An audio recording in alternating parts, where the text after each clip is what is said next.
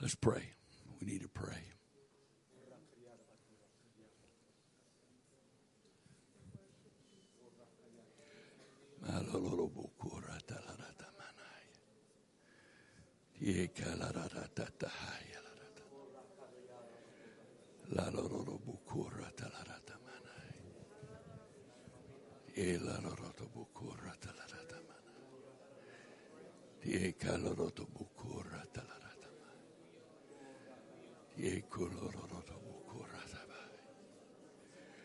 Hallelujah. Hallelujah. Now, just let me have one of the regular chairs.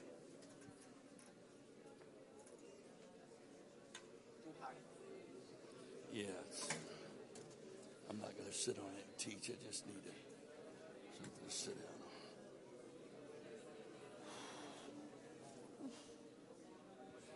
on. Hallelujah, hallelujah, hallelujah. Hallelujah, boko te tie kalaratata. Makalororo bokora. Tie kalaroro bokora tatahaya. Makatahaya laratati. La rotoloroto bokora tabahaya. Hallelujah, hallelujah, hallelujah. Hallelujah, bokora tatata laratata. Yekie kalaratata. Halo bukura tatata baba baba bakatata. Tie kala rota la ratata tie tala ratata. Ye kie kolorororororo botati. Alarara batahai. Alarorororo bolorotoloroto bote.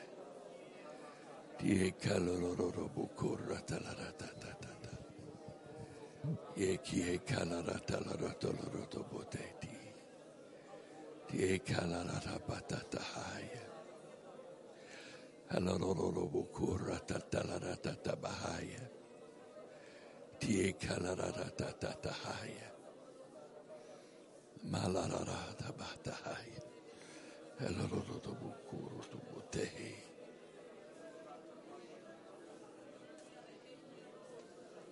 Jesus' name.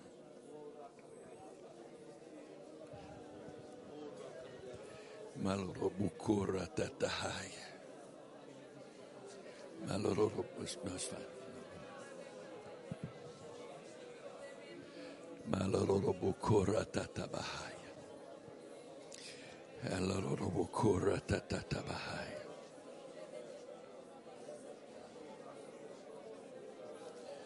Malarata malarata.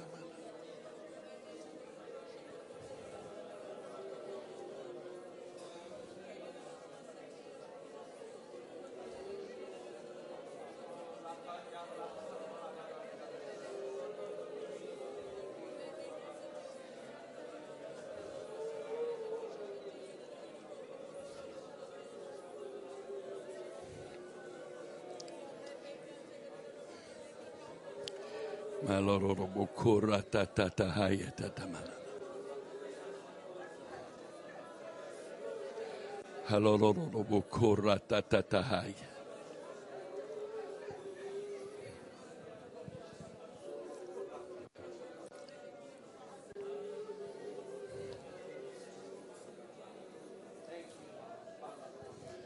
Praise God.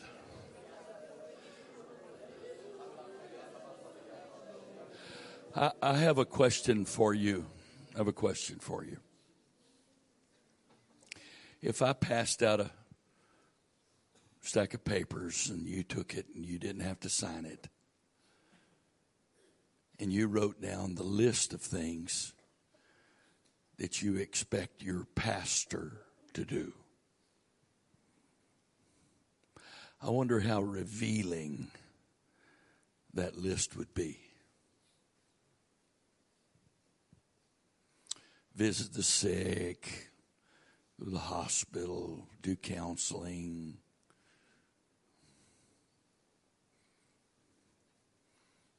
Et cetera, et cetera, et cetera. I wonder how many of us would put at the top of our list of expectations of what our pastor would do is pray. I wonder how many of us would put that at the top of the list.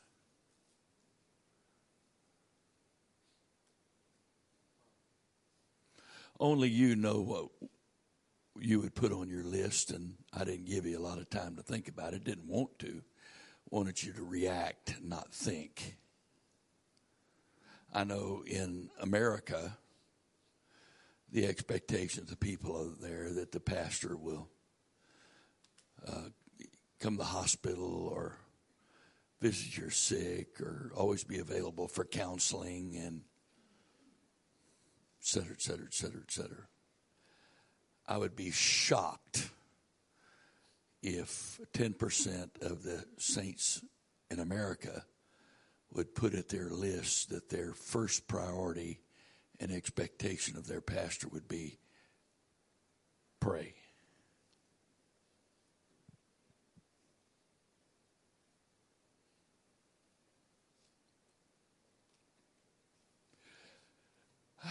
I want you to think about that a little bit here.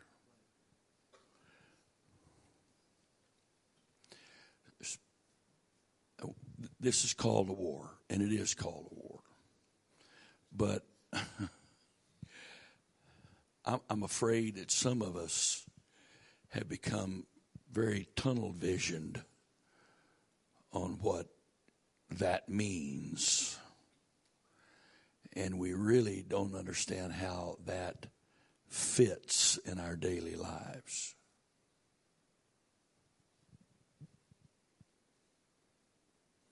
What does that mean? I want to read you some scripture, if I could, please. And honestly, before over the last couple of weeks, before I headed this direction, if you would have asked me, I would have told you we were going to do mostly praying, and that would be it. But that's not what I'm feeling right now. And we'll see how that goes. Acts chapter 2, I think you've heard of this before. I'm going to read, just start with verse 40. We know what 38 and 39 says, hopefully. And with many other words did he testify and exhort, saying, save yourselves from this untoward generation. Then they that gladly received his word were baptized. And the same day there were added unto them about 3,000 souls. And they continued steadfastly in the apostles' doctrine and fellowship, and in breaking of bread, and in prayers. And fear came upon every soul, and many wonders and signs were done by the apostles. And all that were believed had all things common, sold their possessions, etc., etc. And the scripture says, verse 47, praising God and having favor with all the people, and the Lord added to the church daily such as should be saved. But if you go back, they continued steadfastly. The Greek there literally means to be earnest towards, to persevere, to be constantly diligent, to attend to assiduously all the exercises of, et cetera, et cetera. So this, in other words, at this point, these things were their priorities. They continued steadfastly in the apostles' doctrine, fellowship, breaking of bread, and in prayers. Now, let's just go a couple of chapters after that to chapter 6. Just 4 chapters later. Just 4 chapters later. Verse 1.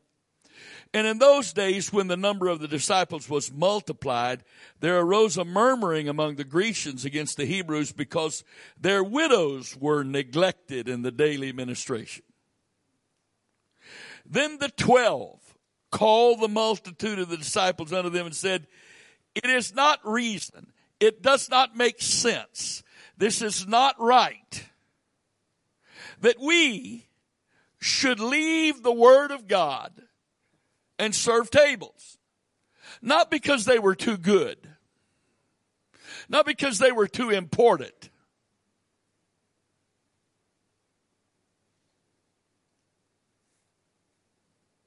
Wherefore, brethren, look ye out among you 7 men of honest report, full of the Holy Ghost and wisdom, who we may appoint over this.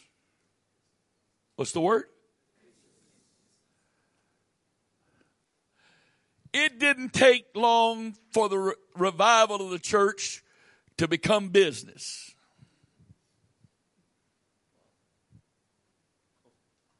Four chapters. And they're now running it like a business. Now they're doing things like you would do in a business. Get your time management book out. Let's do our strategies, our plans and purposes, because this is now business.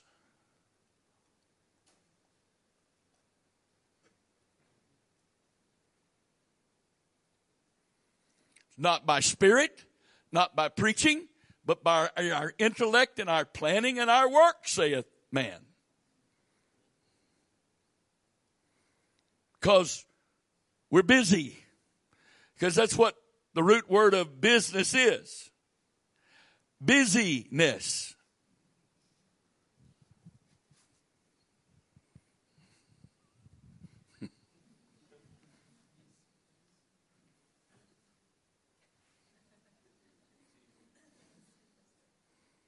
Most business is just busyness.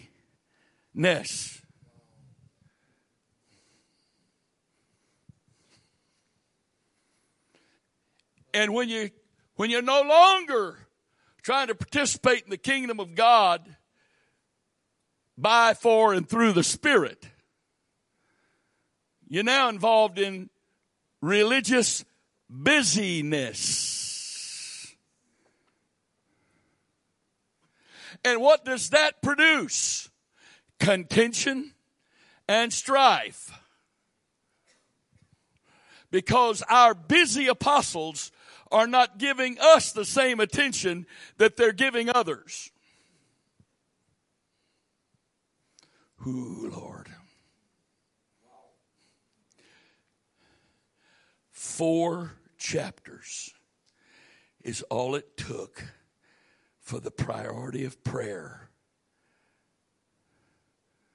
to be relegated to the back burner because of busyness. Wow. Now, those of you that were in Tabernacle of Joy Sunday, don't give the answer away.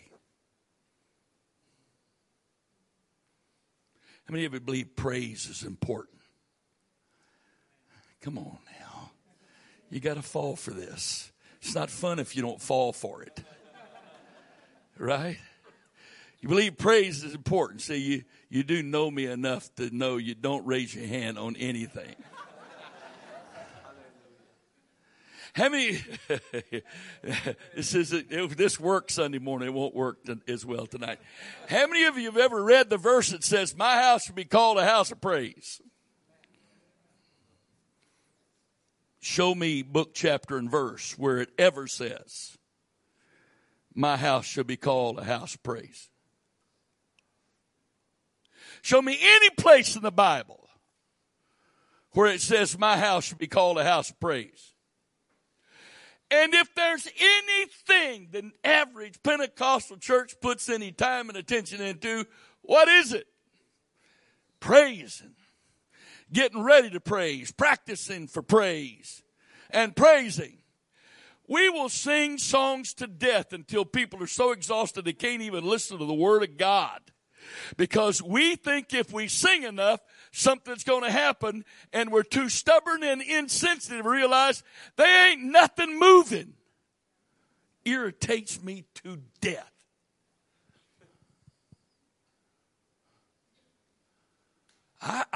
I'm fine with singing if something's happening.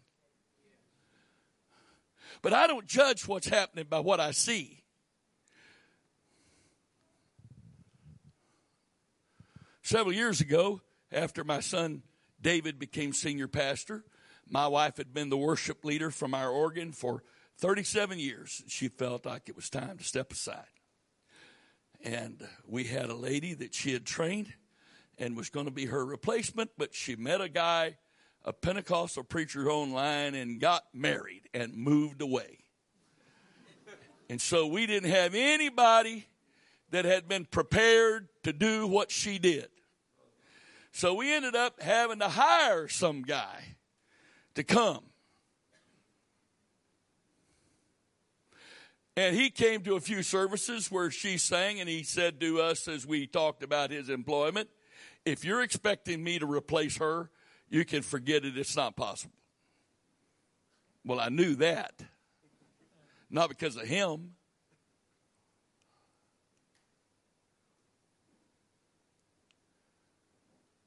Well, I think she has tremendous anointing playing a keyboard. I especially enjoy the organ. And her singing is powerful and anointed. The most important thing wasn't the mechanics of the music and the singing that was ever important to her. It was flow.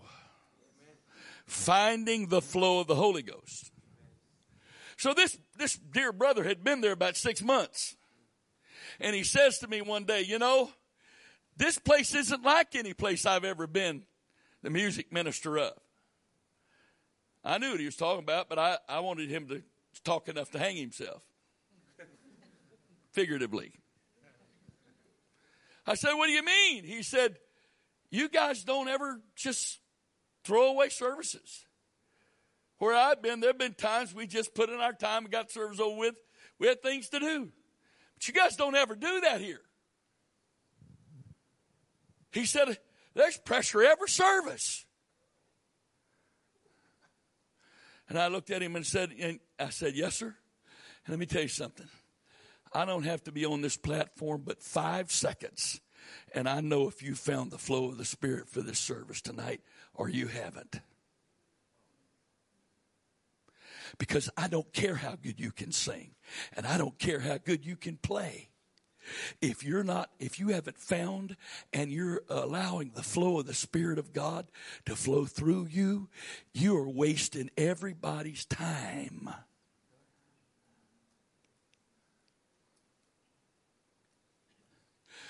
No offense, not picking on you, because we're all like this. If we pastors really care like we say we would, the moment we picked up that they're just singing, no matter how sincerely, and there's no flow, and there's nothing happening, we would spare them and everybody else and stop it and say, we're just going to pray a while. Find a place to pray. Get off these instruments. Let's pray. But we don't do that because we have a church service liturgy we have to follow. You know the one that's in the Bible? You know the one in the Bible where it says you're supposed to open in prayer, and then you're supposed to sing 3 or 4 songs 14,000 times, and then you make announcements, and you take an offering, and you preach, and you have an altar service so you can go home. You know that one you found in the Bible? You know?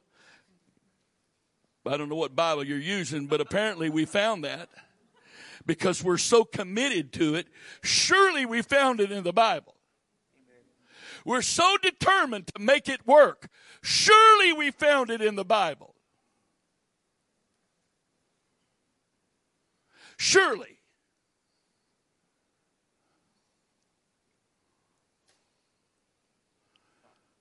I asked today, how many miracles did Jesus do in church? I was surprised that somebody didn't say, well, look at all the miracles he did out there at Sermon on the Mount, where he taught and did miracles. I just wanted somebody to say that so I could say, yeah, and there's no evidence they ever sang one song. So since we believe church has to have singing, that makes it not a church service. Now, I love to sing, and I'm a musician. And I'm not against musicians and singing. The greatest joy of my life has been singing with her all these years. First, we had barely even started dating. It's the first thing we ever really did in ministry together was sing together in church. I love to sing. Not against singing. I'm against performing when there's no flow. And you know why that's the case? Because we spend a whole lot more time practicing to praise than praying to praise. Pastors, I guarantee you, if you start a service and say to every musician and singer, how many of you has prayed at least an hour this morning before this service? And you eliminated everybody hadn't prayed an hour this morning off your platform? You could sing a cappella. Why? It's just the rut we Pentecostals have got into. It's a rut. It's a carnal rut. And I'm not speaking bad against those who are trying to lead us in worship and singing and praise. But if you're doing that through your own natural skill, and you haven't laid before the Lord and submitted yourself to God for Him to use you, carnality only ever produces carnality.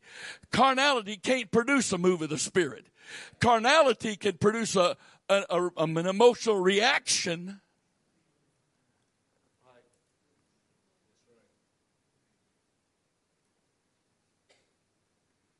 I got a question. What part of the Bible teaches us about dancing? Clapping our hands, raising our hands, shouting for joy. What part? Psalms. What covenant is Psalms in? And yet we judge our Pentecostal services by Old Testament demonstrations that they were able to do without even having the Holy Ghost. And we call that a move of God. Am I against all of that? No. But that's not even New Testament.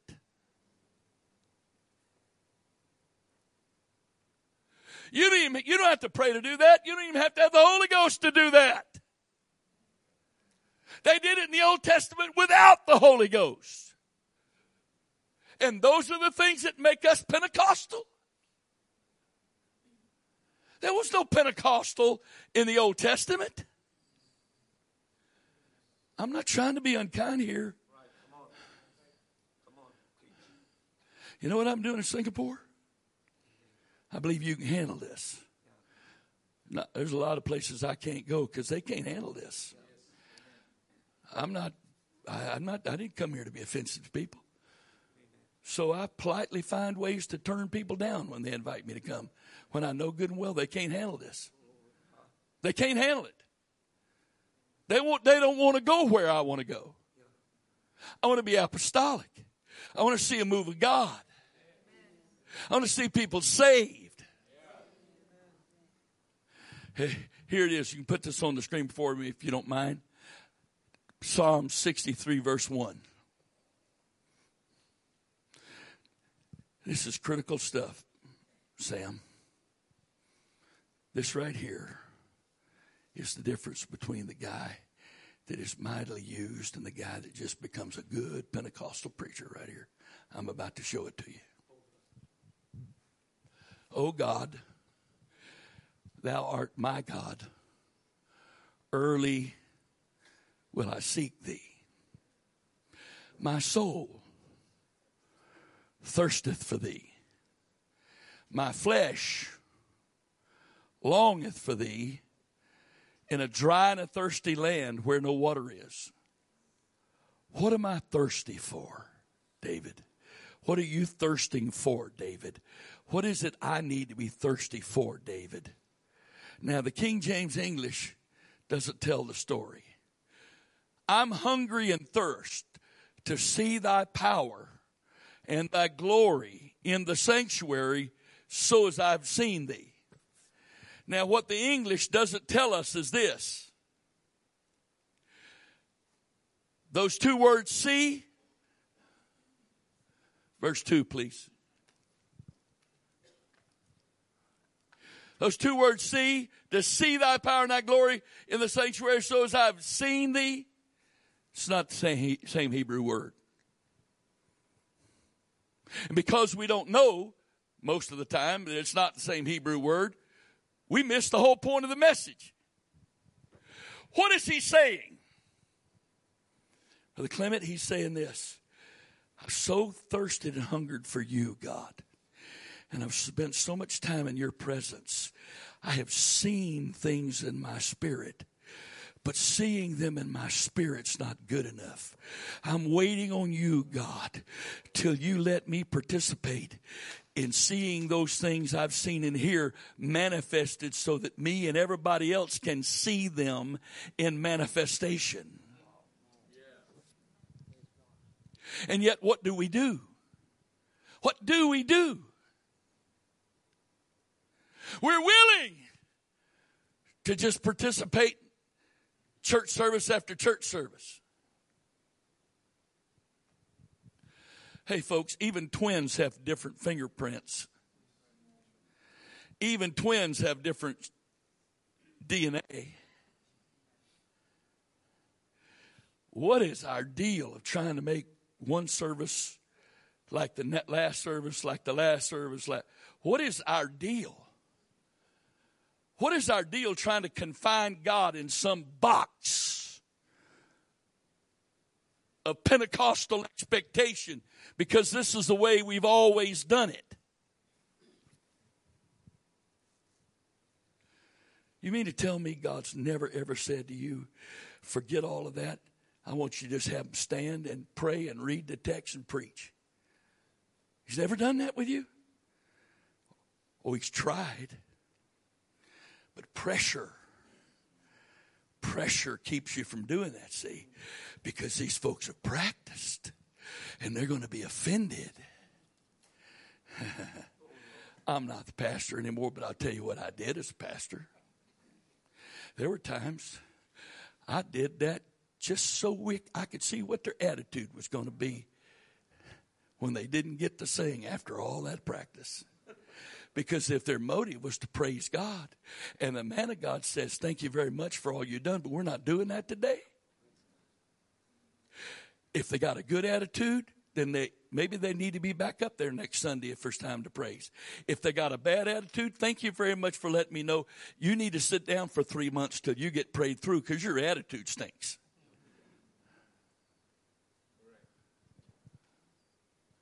So that's not fair. What about all the weeks and months and years that I had experience where I spent countless hours praying and studying for a message to get to church and the Lord changed at the last minute? Or after all that time of prayer and studying and sure I have a direction, get to church and he won't even let me preach because something else happens. That's supposed to be okay with me, but not.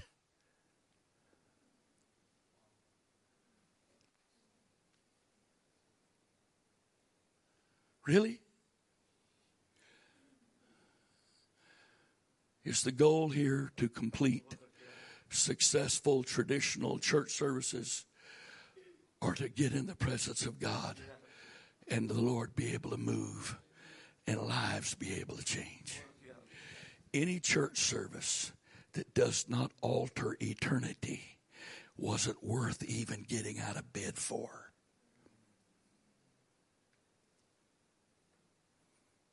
Any church service, no matter how good people feel when they leave, that doesn't alter eternity is a complete waste of time. Because the definition of a successful church service is not everybody feeling good and going home happy. And you know something? The majority of people in this room are not preachers. And I'm saying this to you. If you think the weight of all that's on the preacher, And you think it's acceptable with God for you to come to church with no expectations and no hunger and no desperation for God to move and work? You're wrong. You see, I'm sorry, brother. Where faith is, there's expectancy. When you come to church without any expectation, you come to church without faith.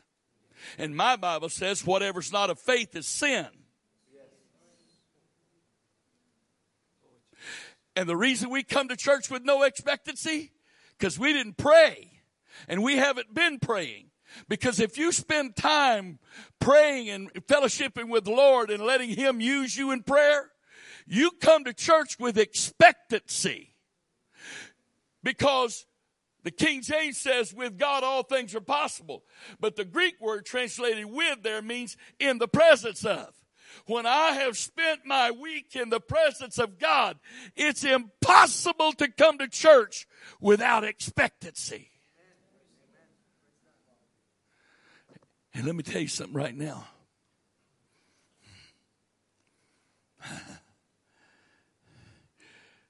When a bunch of believers come to church with expectancy and hunger and a desperation to hear from God and see God work, trust me, you're not even going to recognize the services. They will change so dramatically. I know that the Bible is like this. Everything the Scripture says, every Scripture has multiple levels of understanding to it. For instance, when the Scripture says, Jesus talks about His crucifixion, if I be lifted up, I draw all men unto me. One level of understanding there is talking about Him being lifted up on the cross and crucified, and all men would be drawn. But hey, if I'm crucified with Christ, He's being lifted up, all men are going to be drawn to Him. If I lift Him up with true worship, all men are going to be drawn to Him. Brother Wright, that verse can't mean all of those. Oh, it can mean all of those. There are different levels of understanding. But here's what you've got to understand. Those levels can't contradict each other, or your understanding of any level is wrong. But you hear me. When people of God started getting together, and there's hunger and expectancy, faith working, you better have plans to find some other place to have church, because the hunger are going to be drawn to it. You having a hard time getting sinners to come to church? It's not the sinners that don't want what we've got. It's sinners don't want what we don't have.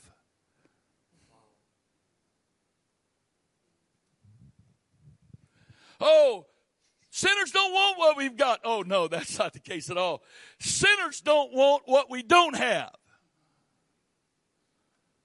If we really lived a way where what we've got is obvious to everybody, you can't handle all the sinners that want to come to that.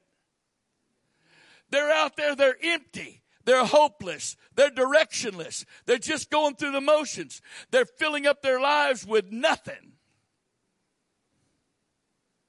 And you come in here and God is moving and working and things are happening. And you think they don't want that?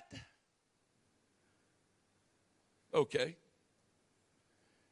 How many of you were not raised in the church? The Lord brought you to the church and you were saved. Come on, let me see your hands. Oh, isn't that amazing? You wanted this and they don't?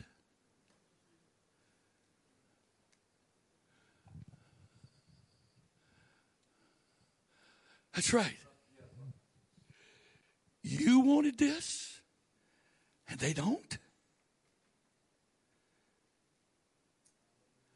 What was it you experienced? What was it that touched your heart the first time? Question. When a sinner comes in here now, Are they going to feel the same thing you felt? Or are they just going to feel a religious church service? Just another church.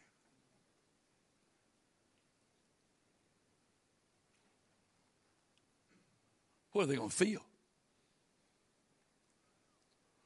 Yeah, that's a big sigh, and you're right.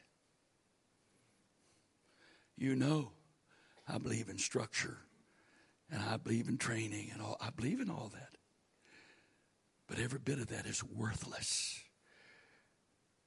if our foundation of relationship with Him is skewed by tradition and our way of presenting Him to the lost is smothered by tradition.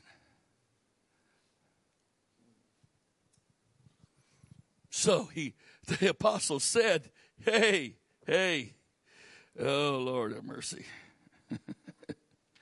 I want you to remember tomorrow night or the night after that or whenever, when it's time to pray, how much you wish we were praying right now rather than me talking.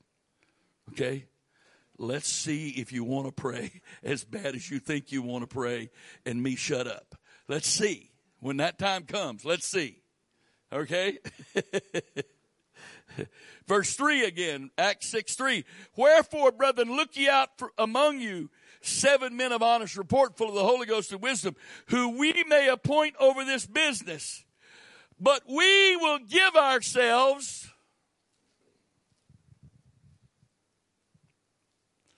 continually to praise and organization.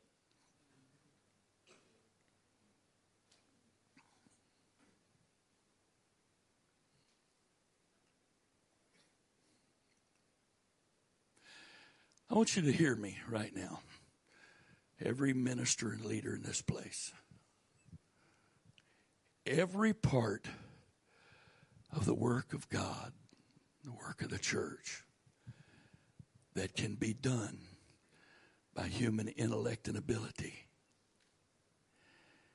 has potential for great good, but equally potential for great bad. Because the weakest area of your life spiritually are the areas that you're good at.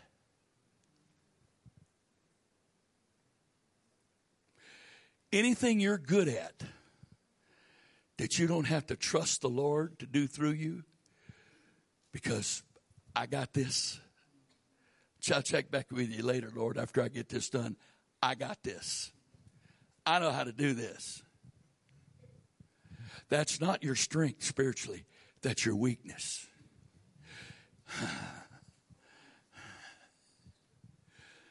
I'll say that again. Any area of your life that you're good at is the open door in your life to carnality. Because it's hard to really believe that without Him I can't do this when I know I can do it. When I know I can do it, it's so hard to believe that without Him I can do nothing. And the key to fruitfulness is not what I can do, but what He does through me. That's the key to fruitfulness.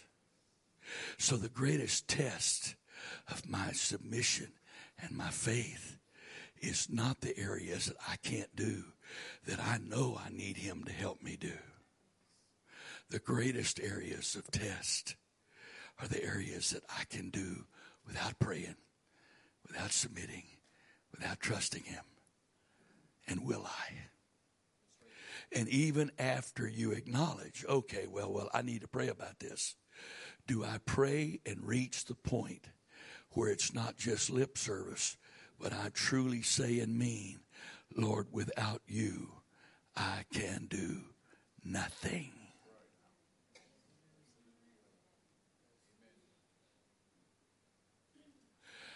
My brothers and sisters, that is the easiest definition of the difference between spirituality and carnality. Oh, let's look at it. Romans chapter 8, verse 1. Romans 8 and 1. There's therefore now no condemnation to them that are in Christ Jesus, who walk not after the flesh, but after the Spirit. Next verse. For the law of the Spirit of life in Christ Jesus hath made me free from the law of sin and death. 3. For what the law could not do, in that it was weak through the flesh, God sending his own Son in the likeness of sinful flesh, and for sin, condemned sin in the flesh. Next verse. That the righteousness of the law might be fulfilled in us, who walk not after the flesh, but after the Spirit. Next verse.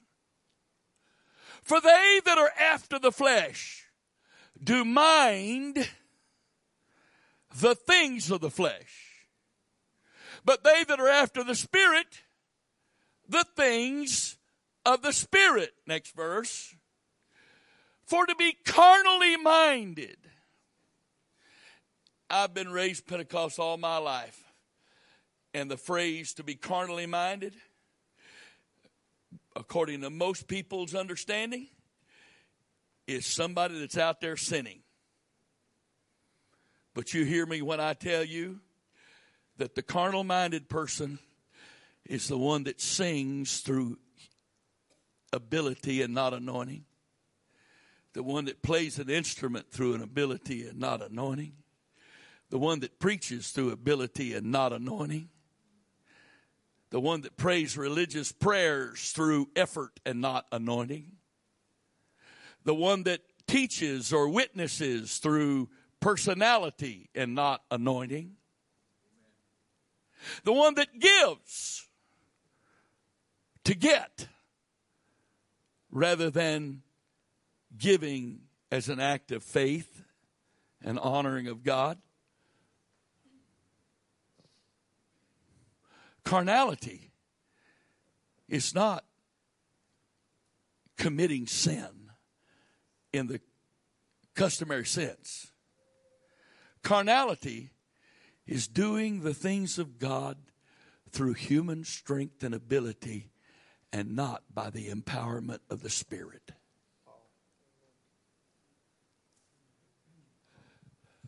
The Greek word here, carnally, comes from the Greek word. The Greek word is carne, which is flesh.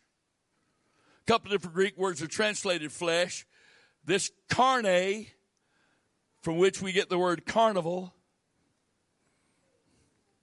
Anybody ever heard of the carnival in Brazil before Lent, where the debauchery is beyond comprehension because they can be as sinful as they want because Lent's coming and they get that little bit of ash on the forehead and all their sins are taken care of so they can sin all they want beforehand because it's all they're going to be given a free pass during Lent.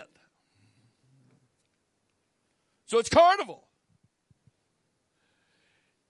You can't even look at the pictures of the costumes that are worn in public. So, carnal flesh isn't just normal, just flesh being flesh. It's flesh flaunting in the face of God. I got this. I'll do this my way. And you're going to accept it. Because this is what I'm offering. And you're going to take it. Because you don't have a choice but take it. Because I'm offering it. Is there somebody in the Bible with that attitude? I think his name was Cain. He offered a sacrifice of flesh. His efforts, his labor, and God rejected it. For to be carnally minded is what? Brother Wright, that's strong. I know, isn't it? And I'm so thankful I didn't write it. Because if you got a problem with it, Take it up with the one you claim lives inside you. Because he had it written. For to be carnally minded is death. But to be spiritually minded is what? Oh, God. Oh, Lord. I really am talking about prayer. You just haven't figured that out yet.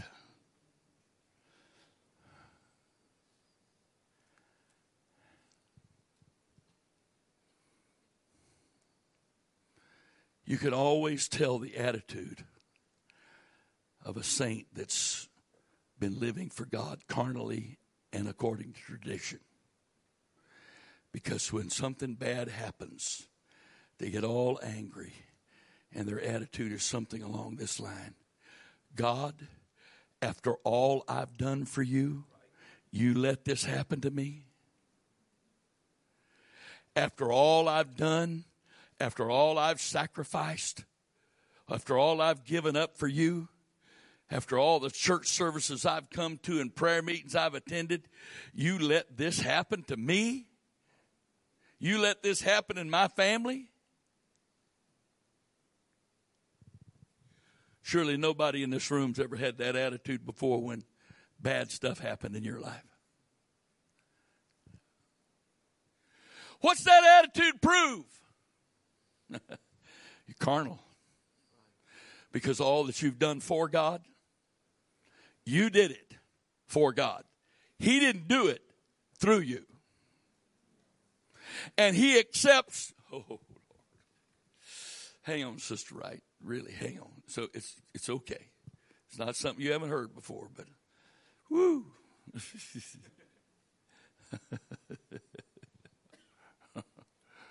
Oh, take a deep breath. Here it comes. Okay, you ready? Everything that you've done for God is worthless to God, and he has rejected and never accepted.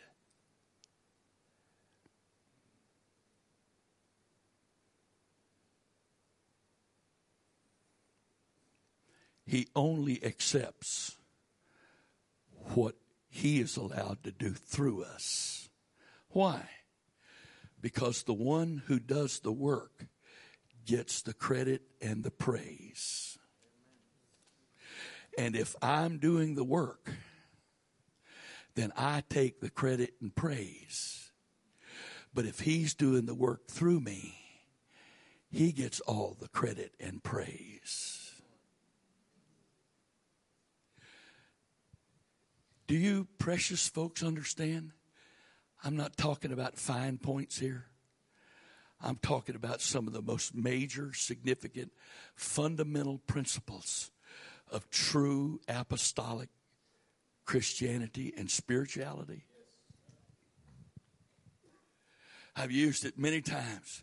The Pentecostal preposition, heard it all my life. Folks, let's live for God. Let's work for God. Live for God. Work for God. Oh, that is so much part of being Pentecostal. Now, it's not biblical. It's not even remotely close to what the Bible teaches. But we practice it. Come on, we need to live for God. We need to work for God. Really? Just one verse. Just give me one verse anywhere in the Bible where the Lord teaches me to work for him. To live for him. Just one verse, please. If you're going to give your whole life to something and to a principle and a pattern, your whole life, living for God, working for God, surely you've got at least one verse. Just one. See, I'm not too worried saying that because I've looked. It's not in there. You can't find one verse that even remotely communicates the concept. In fact, you know what the Lord says? If I needed anything, I wouldn't tell you. How can you do something for someone who doesn't need me to do anything for him?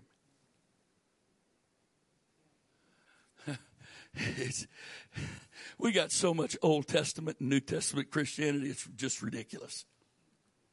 Okay, folks, we got a real need here. Now, let's all dig deep and give a sacrifice offering. Yes, sir. We need to give a sacrifice offering here tonight. Yes, praise God, a real sacrifice. That's wonderful. Could you show me that in the New Testament? Just one verse. Because here's the principle of sacrifice.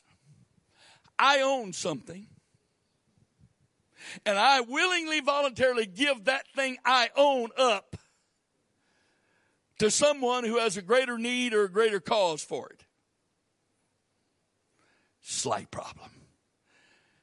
You're not your own. You bought with a price.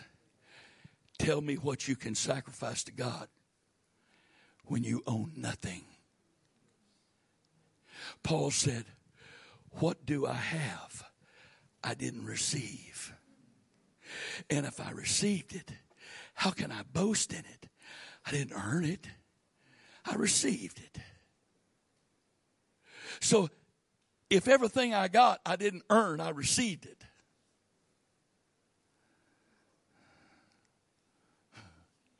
And I don't own anything anyway because I don't own me biblically. Tell me how I could give a sacrifice offering.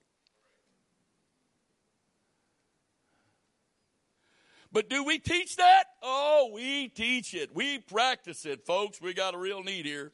Or, we do this. Now there's a need in this country, a need in that country, and now we need a real sacrifice to meet this need here. I tell you what you do. Tomorrow, go to your bank, write out a check, hand it to the teller. Tell me what you'd do if that teller said to you, I'm sorry, we can't cash this check right now. It'd be a real sacrifice for us to do this. And you go, well, wait a minute. What do you mean sacrifice? This is my money. Do you have the money? We got the money. You put the money here. And it would be a sacrifice to us to cash this check. No, you don't understand. It's not your money. I only trusted you with it temporarily. I want my money. No. I can't. We can't do that today. Come back and check with us tomorrow, and let's see if it's convenient for us to give you the money. How long would your money be in that bank?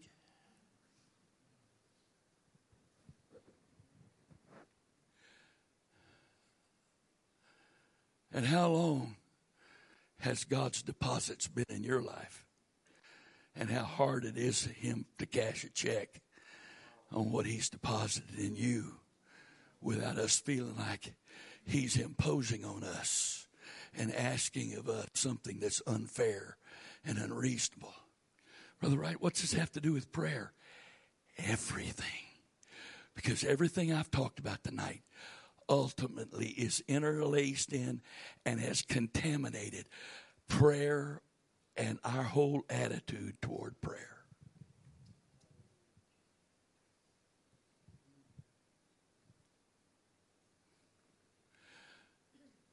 The average Pentecostal prays need-based prayers.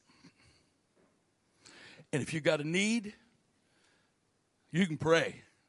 Oh, God. Help me, God. Oh, God. It's bad. Oh, God. Help me. Where are you, God? Don't you care? Oh, God. It's really bad. Oh, God. He takes care of it. And tomorrow, when it comes time to pray, oh, God. Oh, God. What's the difference? Yesterday you had a need. Today you don't. Yesterday you could be earnest, even desperate. Today you got no earnestness. You no need to be desperate. You had a need yesterday. You don't have a need today. Anybody here resemble all that? Yeah, we do, don't we? Can you tell me where we were taught that in the Bible? When Jesus said, you don't have to ask me for what you need. I know what you have need of before you ask me. So seek ye first the kingdom of God and his righteousness, and all these things will be added unto you. We seek the additions. We don't seek the kingdom.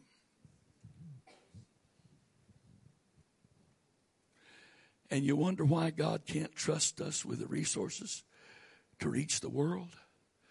Because people that pray like that would hoard the blessings and not use them.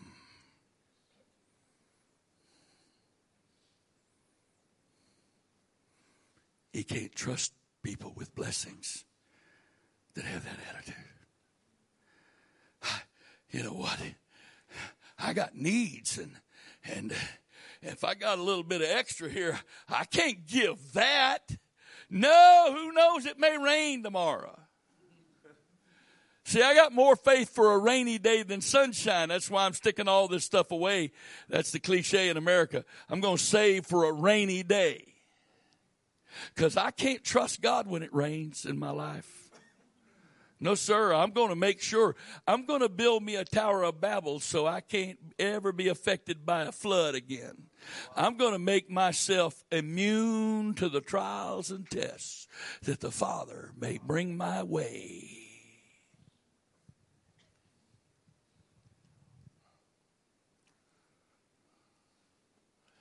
You save money? You sure better check with God on what your attitude for saving money is. Don't you believe in wealth?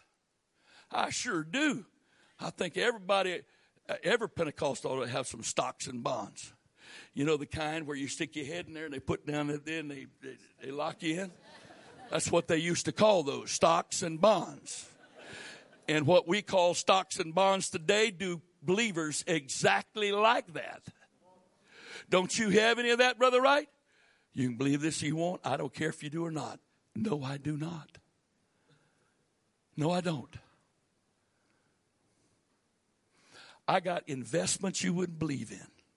You wouldn't believe the investments I've got. In the kingdom. You can do with this what you want. I'm only trying to make a point here, okay? I think this is probably my 9th or 10th trip to Singapore. Been your direction a couple of times. Been to Kuala Lumpur. Been to Jakarta. All these trips, nobody's ever paid 1 penny of my expenses. And I've never accepted an offering for any of it. Why? Because I'm so spiritual? No, because I'm very covetous.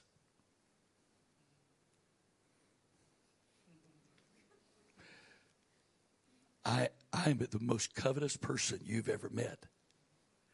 Because I want every bit of seed sown in the soil of the kingdom that I can possibly get sown. Because God is not unfaithful. And that seed's coming up someday.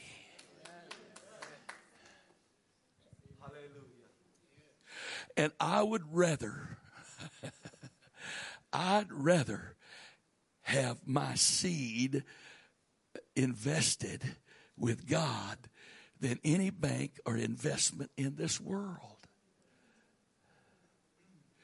And I'm counting on that.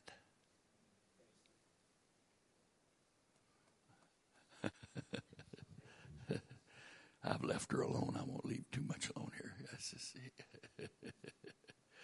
See, we're really different.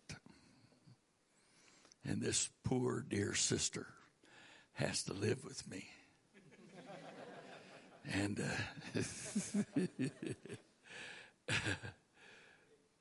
she's a giver. There's no question she's a giver. But she wouldn't mind saving a little bit. What a trial I am to her. And yet, the Lord has really blessed us.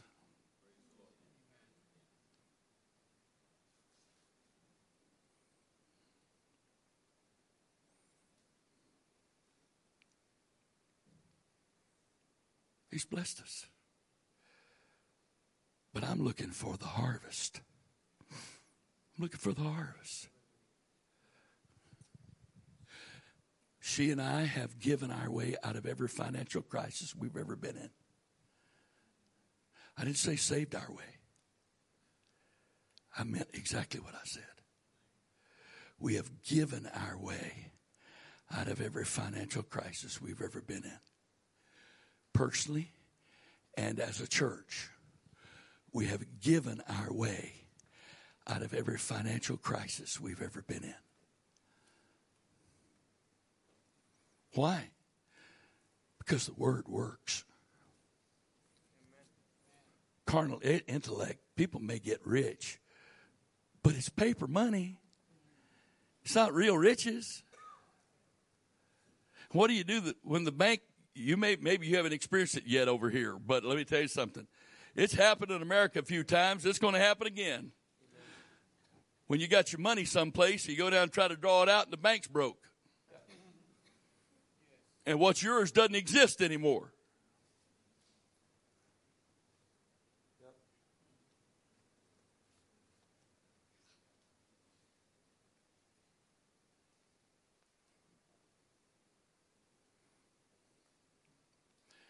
I got a question.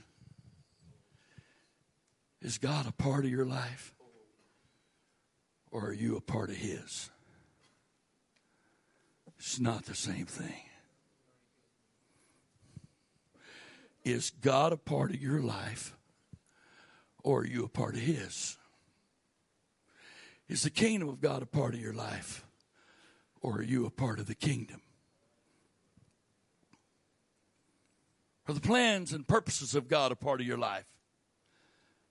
Or are you a part of the plans and purposes of God? They're not even remotely the same. You may be a good swimmer. And you might be able to find the closest point between Singapore and Malaysia and swim across that. But how about swim across to the closest point of Indonesia? That's quite a bit different, isn't it? What's the closest point?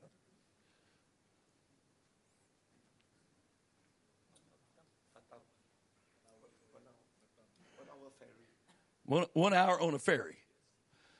And anybody here ready to swim that? No, you see.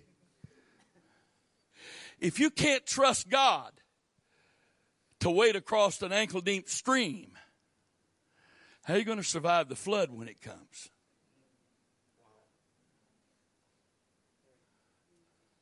I'm talking about prayer.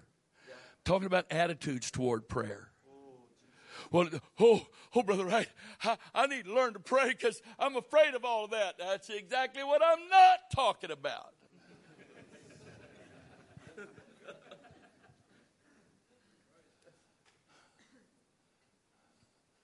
I'm talking about giving all that stuff up, letting it go and trusting God and just saying, here I am.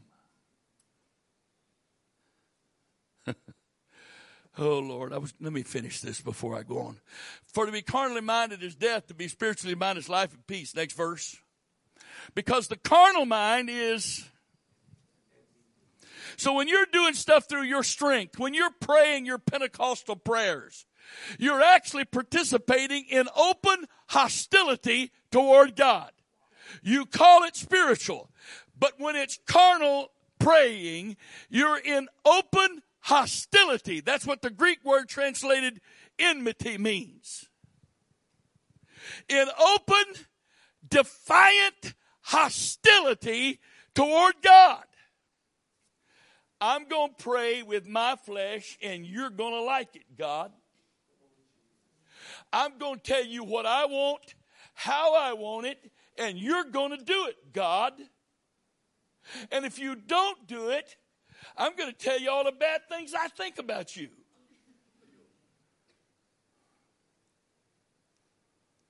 Yeah.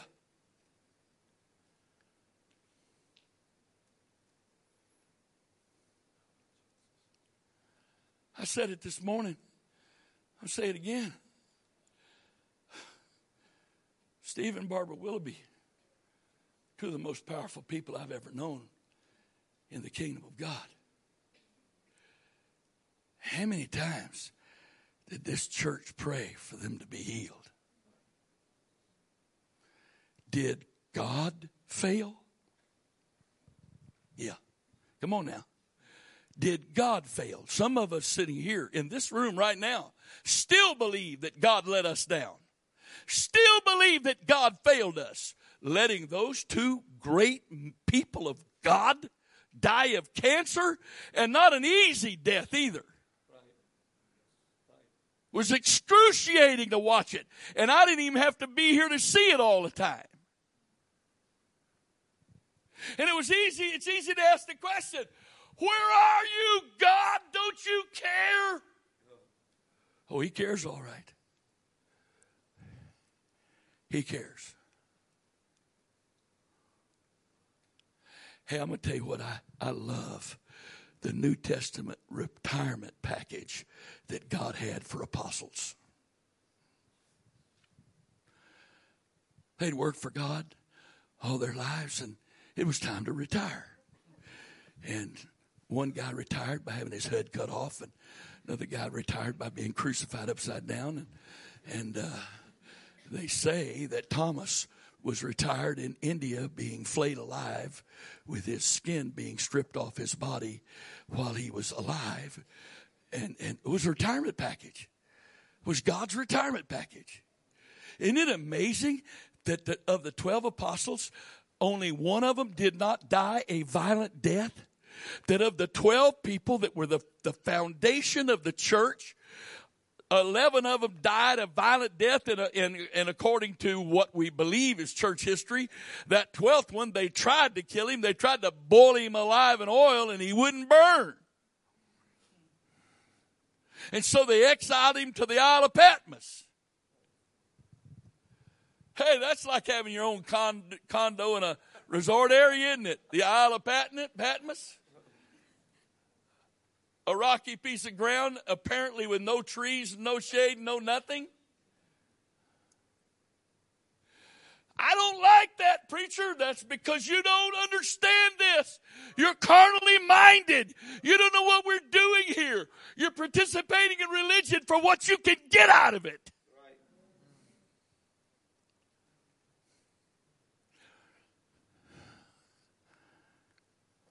And people that participate in spiritual warfare with that attitude only do so they can brag about the devils that they can chase around and the devils that have to listen to them because they're not really into it because of victory and salvation of the lost. None of that.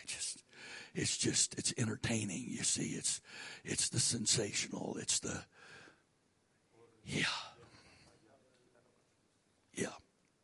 The problem with that kind of spiritual warfare, it gets old.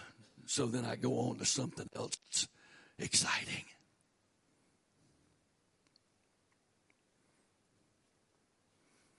$7.5 billion people in the world today.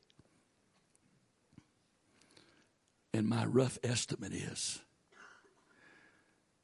40 to maybe 50% of that 7.5 billion lives in Asia.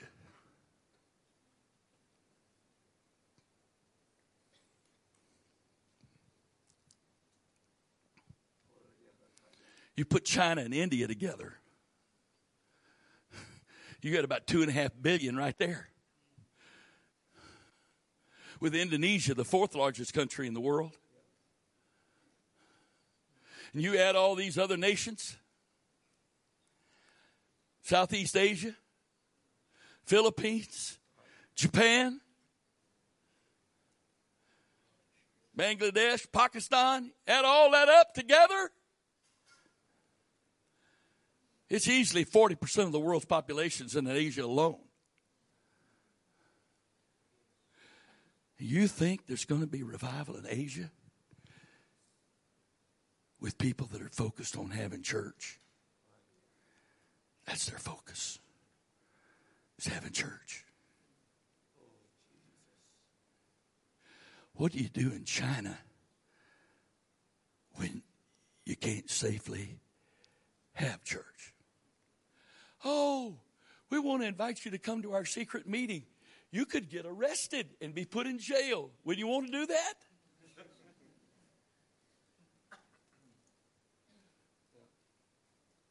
I mean, how do you invite somebody? Well, I may be mistaken, but I think people don't get invited to those church services till after they're saved. They get witnessed to and taught privately. It's not wise to have an open service where you invite people you don't really know to a service. They could be the one tweeting the police or texting the police that shows up and arrests everybody. So if you're going to have church service mentality evangelism, how does that work in the largest nation on earth? It doesn't. Or how about this? As of July the 1st last year, it became illegal to even talk about the name of Jesus in Russia in public. Theoretically, you're not even supposed to talk about Jesus in your home. The only place you legally can talk about Jesus is in a church building. Because the devil is so interested in confining everything you do to a church building. And in Russia, Russia's trying to force people to live like that. We don't have to be forced. We voluntarily live like that. We just voluntarily keep everything confined to a church building, a church service. We don't need the government and the secret police and the army to force us to keep Jesus inside a church. We're standing in line waiting for the opportunity to keep him locked up in a building.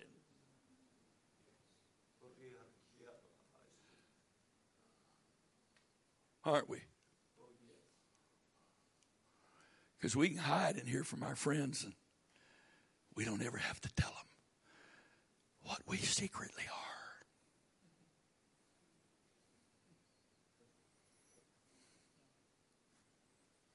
Yeah. Well, the government won't allow us to do this. The government won't allow us to do that. Let me tell you something the government can't stop. No government can stop. They can't stop praying people who know how to pray and have a right attitude and a spirit about prayer and have authority and a power with God and know how to exercise that authority and power in prayer. There's no power on earth that can stop that. The only way they can stop it is kill you, and all they've done is promote you to heaven.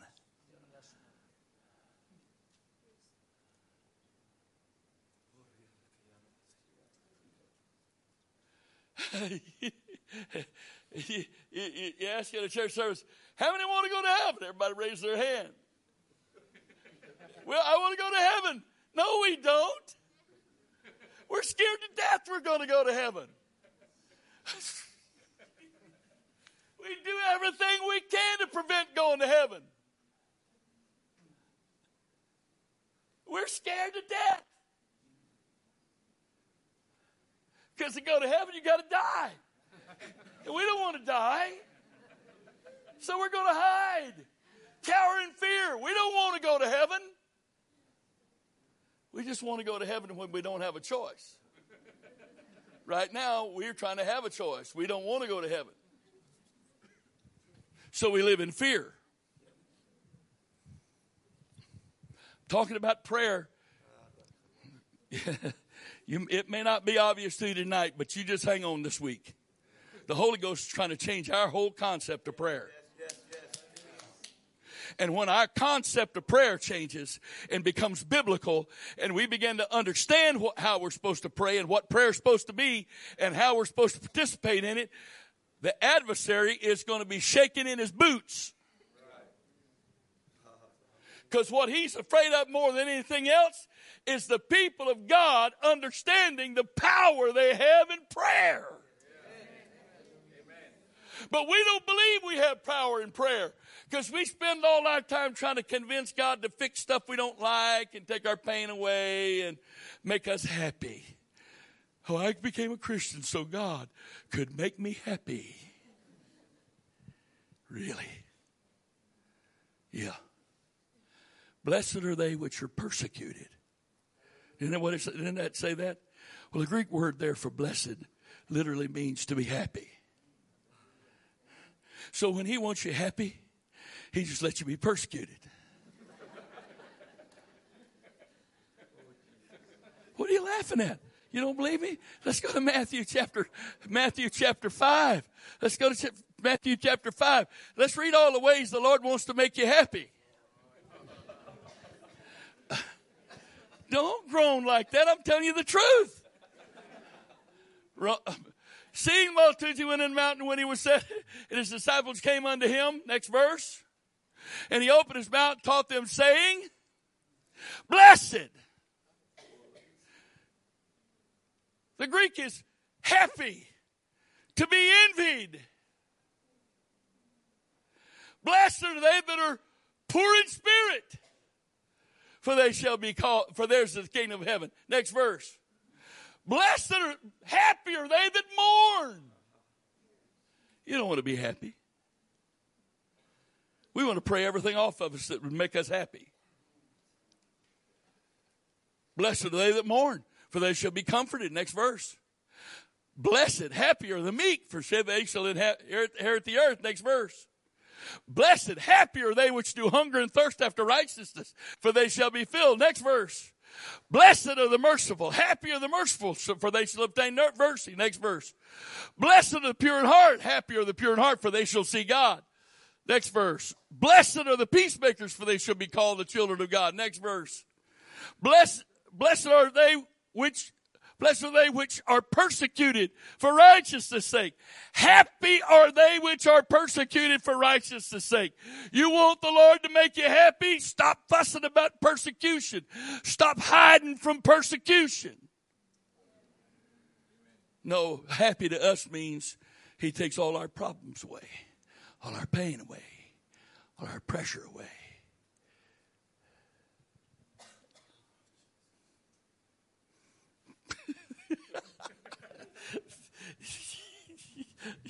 You're funny, man. You're really funny. It's like you've been run over by a truck.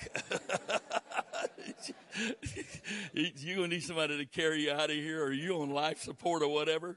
Well, we're going to pull the plug on that life support and let you die because it's time to die. Had a preacher call me a few months ago. He said, Brother Wright, I'm losing my job, I'm losing my business, I'm losing my house, I'm losing my car. What's going on? I said, God's trying to kill you and you're trying to prevent it. If you just give up and die, God can take some of this away. But you're the most stubborn man I know because you're going to keep God from helping you die. And you say you want to live and you want to see revival, but you got to die first, and you're doing everything you can to prevent that. That's kind of harsh, brother, right? What? I was supposed to lie to him? Oh, poor man. I don't know what God's thinking letting you go through all this. This isn't fair. We can all join Peter in the bow of the boat. Carest thou not that we perish? Right? We could join Peter and have a choir. Wake up, Jesus. Don't you care? We're perishing. Poor old Jesus didn't know when he told him to go to the other side of the lake there was going to be a storm. Peter needed to wake him up and let him know there was a storm. Do you know why Peter didn't wake him up till the boat was filled? Because Peter and three of the other disciples, at least, were professional fishermen. And to be professional fishermen, you had to be professional sailors. And they'd been in storms before, and they'd handled storms. And so they didn't wake him up because we've got this. We can do this. So they didn't bother to wake him up until the boat was full and they could no longer save themselves. And then instead of saying, Jesus, we're about to sink. No. Couldn't do that. Don't you care? We're about to drown. And Jesus was really kind, because you know what he could have stopped and said? Don't you care that you're about to drown because you waited to call on me till it's beyond your ability? Why didn't you call on me as soon as the storm came up, before there was any water in the boat? No, you got this. So we Pentecostals are professional panic prayers.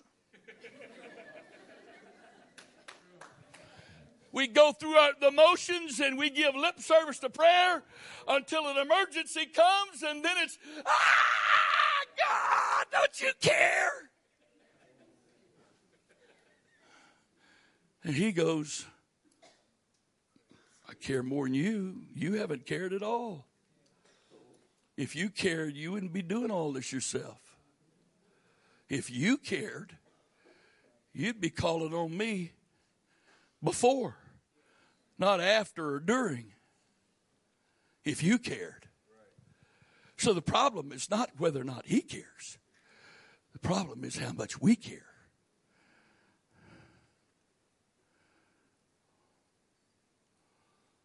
Because when I don't pray till it's an emergency, that's panic praying. Now, I've been driving since I was 14. And I don't know how I was blessed to have such a wonderful wife. I've ridden with guys that their wives nagged them when they're driving. Be careful. Don't do that. Don't go here. Stop. No. I've never hit a woman, but there's been a few times I'm thinking to myself, brother, what is your problem? If you can't you at least say something? She's driving me up the wall and I'm not driving. But mine doesn't do that. No. She never talks to me about my driving. She just goes right over my head. I'm doing something. I don't even think it's an emergency. She goes, she's.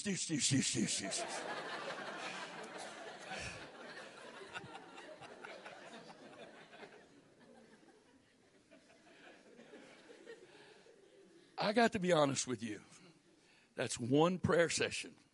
Gets on my nerves. Yeah. I wish I was joking. It's serious. It's exactly the way it is.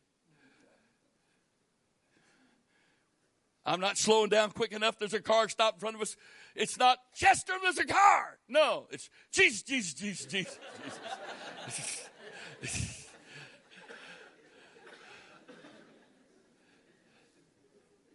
Hey, wait just a minute here. I thought I was the husband and the head of the family, and Christ is the head of the man. And what are you doing bypassing the chain of command? You just skipping the whole thing, going straight to the boss, telling on me. That's what it feels like.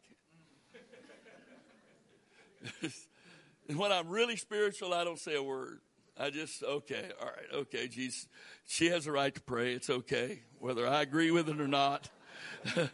When I'm not having a great day and I'm not especially spiritual, God, it kind of really gets on my nerves a little bit, honestly. You're going to pray because it's an emergency? We haven't hit anybody yet. Close. That's us Pentecostals, you see. We are the best panic prayers there are. But the problem is it's really difficult to have a right attitude toward God, and you panic praying. Jesus, if you'd been here, my brother wouldn't have died. Huh? Really? We sent you a message. Why didn't you come while he was sick? If you would have come while he was sick, you'd have healed him. He wouldn't have died. We wouldn't have gone through all of this. Where were you? What was going on so important that you didn't show up? This is Martha. Do you know how many meals I've cooked for you? And Mary's followed you around all over the place, all the time at your feet, listening to what you got to say. And Lazarus is our brother, and he's supposed to be your friend. And we called you, sent messages to you, and you didn't come. And this is how much faith we've got, Jesus. If you would have come, our brother would not have died.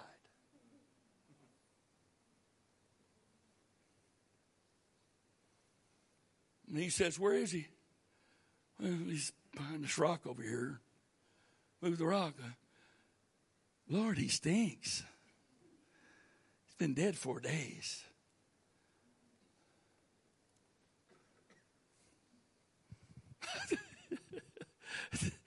He's getting ready to resurrect your dead brother. All that faith you had for what God would have done before he died, you got none of it now. All you're concerned about is the odor. And what really stinks is your attitude.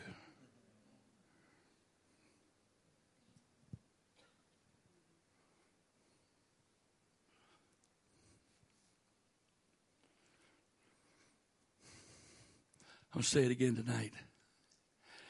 Search the Scripture. Find one place where the Son of Man prayed for himself. Well, he was God. No. God was in that man. But God can't die. And the man died. That man was the Son of God, Son of Man. And you and I are sons of God.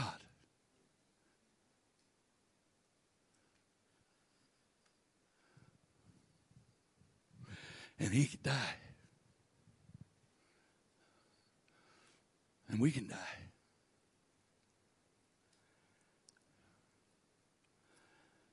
But he never prayed for himself.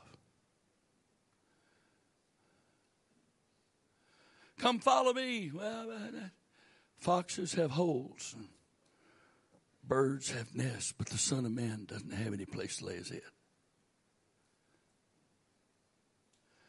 Was he saying, poor me? No, he's saying, this is the degree to which I have given up my rights to a life.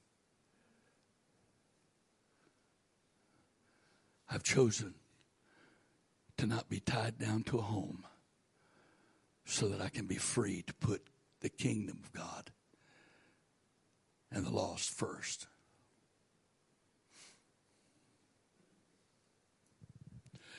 Some of y'all, precious, wonderful, single young people of this church, oh, you're bugging God to death over getting married.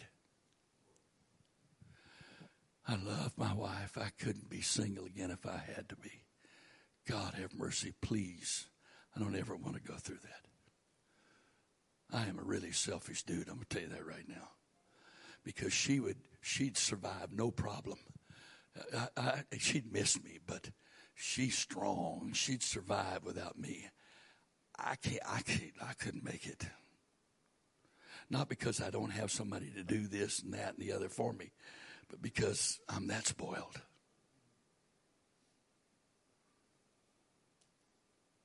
Because she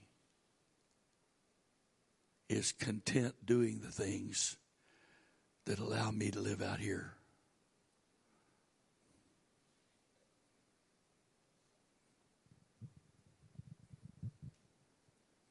If I had to do all these things that she's good at, if I had to do them, I wouldn't have the time or the energy to live out here in the Spirit. It would immediately change my ability to do that. So I'm going to say this to you that are single. When God's ready, the right person will be there. But if you mope around feeling sorry for yourself, pouting, because God hadn't given you a wife or a husband yet, you're missing out on one of your greatest opportunities in the kingdom of God. Because Paul said, the married person can't just please God. They got to please a mate. I belong to God. Oh, yeah, I belong to God. But when I got married, my body became hers. Hers became mine. I don't own me twice. God owns me. She owns me. I don't have anything left that's mine.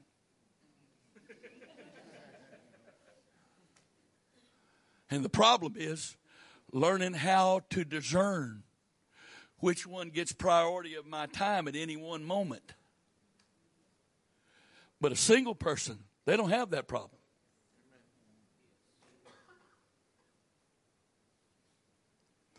Single person has the opportunity to give themselves to God without reservation. Yeah, the book says it's not good for man to be alone, and I assume that since God planned for a woman to be what was the part that it wasn't good for man to be alone from, that it's not good for a woman to be alone.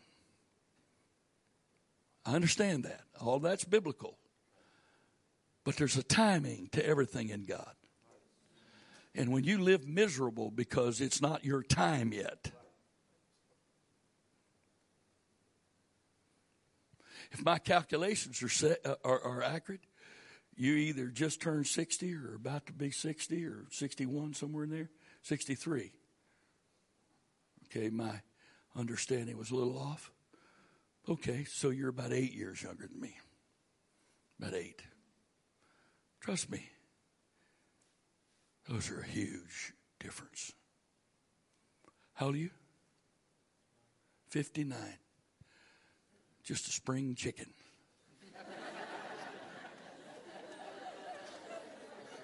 I thought I was old at 60. Trust me, 60's not old at all. It's not old.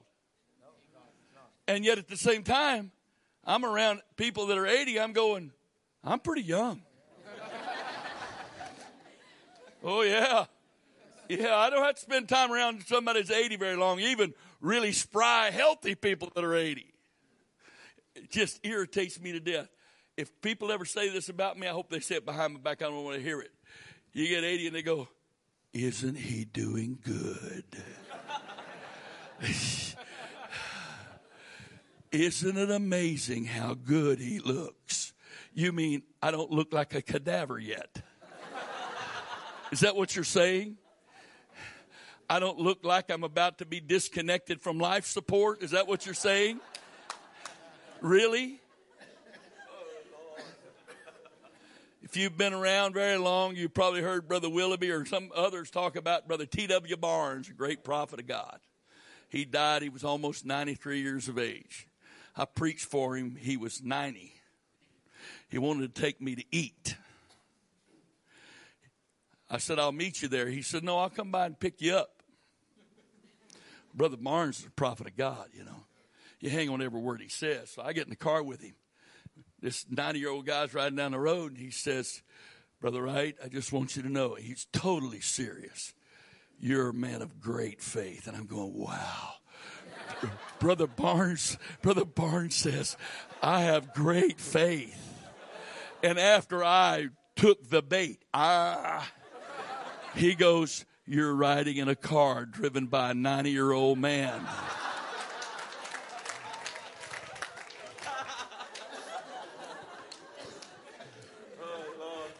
And I thought to myself, I really wish you hadn't pointed that out. Seriously. I didn't say that, but I thought it. I really wanted to meet you at the restaurant. I did not want to ride with you, but you insisted, and now you got to rub it in. You got to build me up and chop the legs right out from under me all at one time. Yeah. You know what? Why God designed that we get old? Because if I'm too stubborn to be dependent upon him when I'm young, if I live long enough, he designs it where the older I get, the more I have to depend.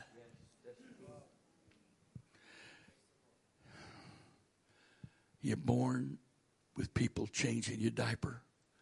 If you've lived long enough, people will be changing your diaper again.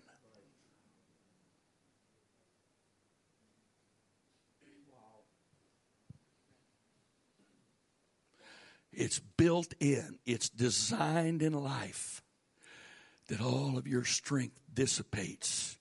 So the closer you get to the end, the more you have to acknowledge what you can't do and how much you need God. One of my favorite, I'm the district superintendent of the Maryland, D.C. district at home. One of my favorite things to do is coming up in a couple of months. I go to the youth camp and I do morning devotions. I'm superintendent. They don't ask me. I say, I'm doing morning devotions. Oh, yes, sir. Yes, sir. We'll put that time right in here because it's one of my favorite things to do. And you know what I really love about that? There's one advantage that I've got over those young people. I've been young. They've never been old. Seriously. You look at me like I don't know what I'm talking about. You don't understand something. I can vividly remember being your age. You got no memory of being me or my age. You don't know what this feels like. I know what that feels like. I have vivid memories of what that feels like, what those challengers were like. So don't tell me I'm too old to be able to talk to you. You're too young to be able to identify with me. But the Holy Ghost will let me identify with you. Been there. Know what it was like to pray and pray and pray for God to give you the person he wants you to live the rest of your life with. And foolishly try to help God out a few times. And him have to cause great pain in me and others to spare me of a big mistake.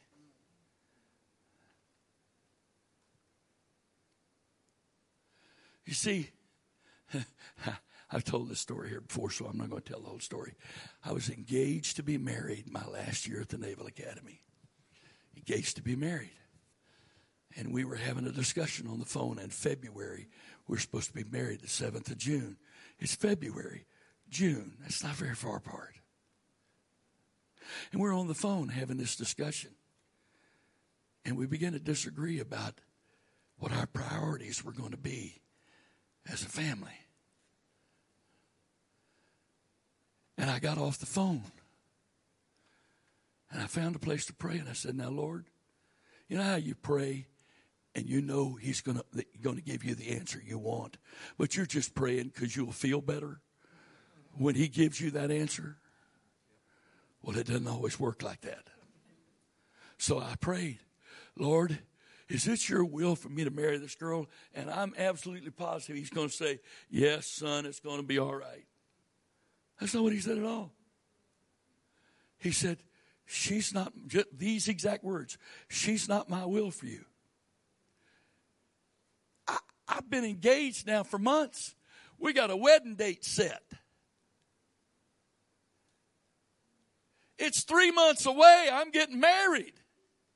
And he says, she's not my will for you. And I said, why are you just now telling me this? He said, because you're just now asking me. And it was true. I had made all kind of assumptions based on circumstances and feelings. And they weren't God. They weren't God. Can you imagine that? The second most important decision in your entire life First is whether or not you're going to be saved. Second of all, who is going to be your life partner for the rest of your life? The second most important decision of your life. And you don't pray about it. You make assumptions based on circumstances and feelings. Oh, we're in love. Yeah. I've been in the ministry over 48 years, 49 in June. I have done hundreds of weddings. I've never married two people who were in love. I married a bunch of people that thought they were.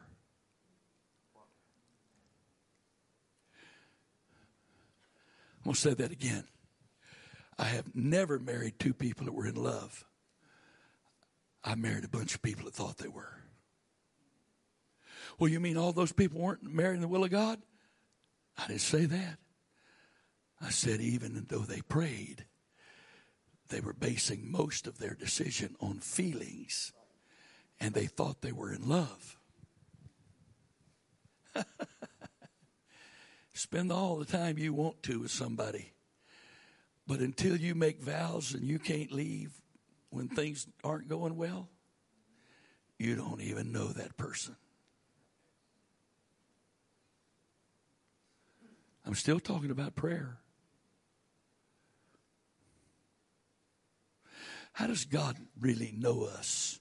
How does God help us to really know ourselves until we go through situations that bring stuff out of us? Yeah, so many people, they just don't understand the purpose of marriage. Marriage is part of the fantasy, to live happily ever after. But let me tell you something. Part of the reasons for being married is nobody can bring your hidden stuff out of hiding like your mate can, even if they're not trying to. And since God can't deal with what I'm not acknowledging is in my life, part of giving you a mate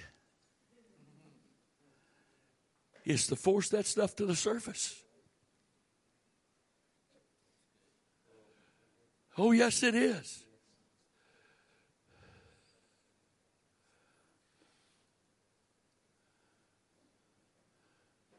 I don't know anybody that's ever really been married in the first 10 years.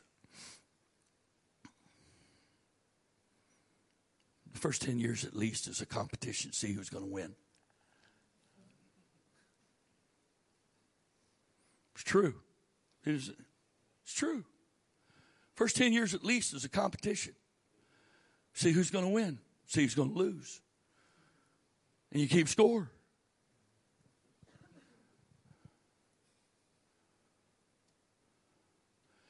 And, of course, single people sitting in this room going right now, it's not going to be like that for me. Nah, it's not at all. It's going to be worse for you. It's going to be 15 years.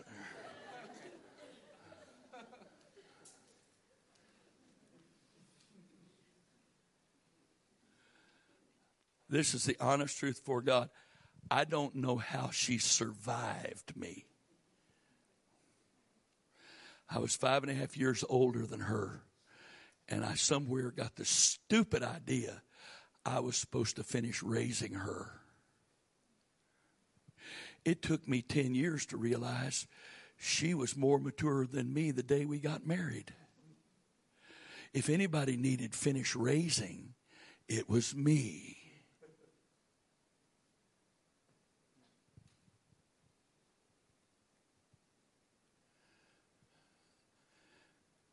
And we bring all this natural stuff into the kingdom of God.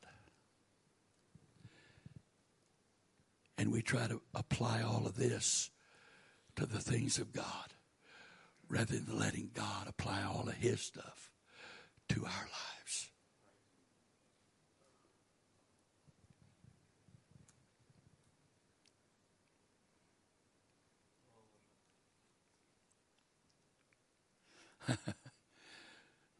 He said, don't use vain repetition, because that's what the heathen do. They think by their much hearing, their gods will hear them.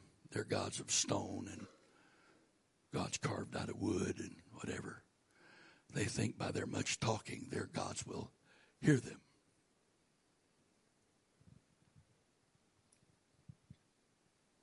And so we Pentecostals, we would never do that, would we? Hallelujah, hallelujah, hallelujah, hallelujah, hallelujah. Thank you, Jesus. Thank you, Jesus. Thank you, Jesus. Thank you, Jesus. Glory to God. Glory to God. I love you, Jesus. I love you, Jesus. And our favorite, Jesus, Jesus, Jesus, Jesus, Jesus.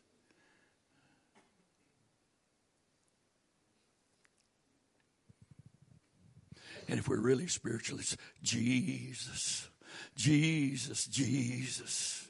And if we're really desperate, Jesus, Jesus, Jesus.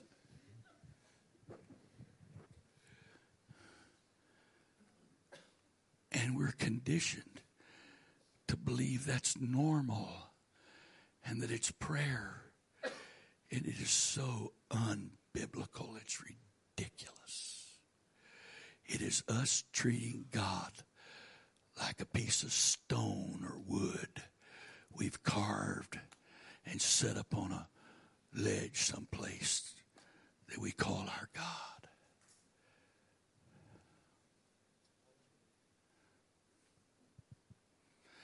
Some of you have heard me say this before, but I promise you. Oh, I promise you. All I'd have to do is go, Alice, Alice, Alice, Alice. Alice, Alice, Alice, Alice, Alice. Alice, we'd be having trouble. We would be having trouble. Why? First of all, the first time or two I said it, I might be considered sweet, but it would quickly get sour. What? What? But I'm not listening to the what. All I'm focusing on is Alice, Alice. And she's going, what? And I'm, Alice, Alice, Alice. I got a question for you. Name one answer to that prayer you've ever received. Ever received. Name it. Name it. Tell me one thing God has ever done for you praying that good old Pentecostal time filler. Tell me. You can't, can you? Because he can't answer prayers that he doesn't accept as prayer.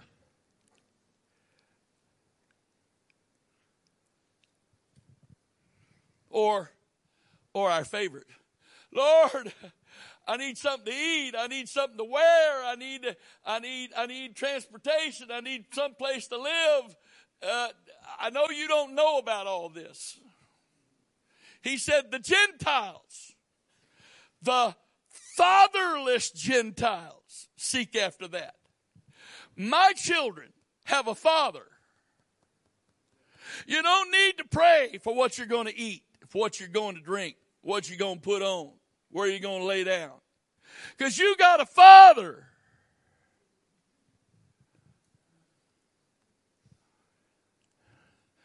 Well, what do we pray for? Our needs. As if he didn't know and needed to be reminded. And what do we not do? We don't participate with him in praying for the lost. Well, what if he doesn't give me anything to eat? You mean like Paul? Yeah, like Paul. You know the guy that wrote under the inspiration of the Holy Ghost, my God shall supply all your need according to riches and glory. The same guy that wrote, I will take pleasure in my infirmities, reproaches, necessities, persecutions, and distresses. You know what a necessity is? You have a need that's not met. And Paul said, I'm going to take glory in that. Because my infirmities are going to make me weak so God can be strong and his power can rest upon me. You ever read where Paul said he was in hungerings oft and fastings oft? Difference between fasting and hungering is fasting is you've got food, choose not to eat it. Hungering is you'd eat, but you don't have anything to eat. The Apostle Paul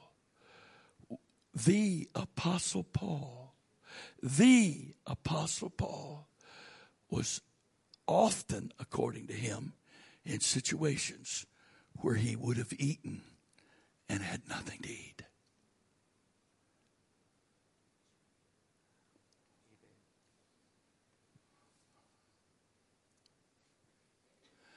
But if we didn't have anything to eat, we're going to be beating on the door of heaven. I thought you said. How come you're not helping me here? Why am I going without? I'm hungry. Why? Why aren't you doing anything about this? Why? And Jesus said,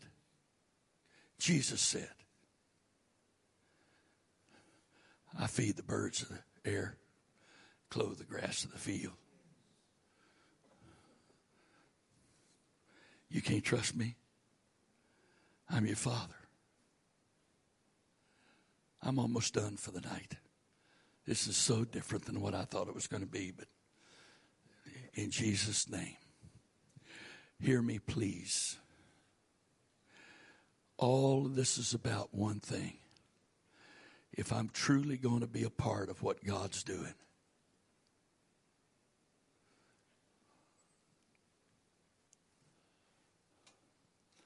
I have got to be able and willing to trust the Father.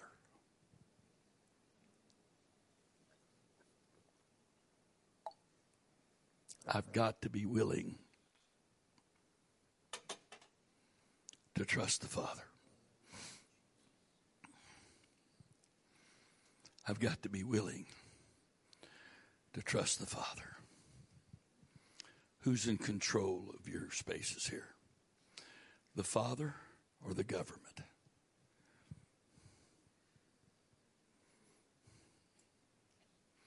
The day you believe that, all this stress and pressure will be gone. The day you believe that the Father is the one in control and not the government is the day all that stress and pressure will be gone.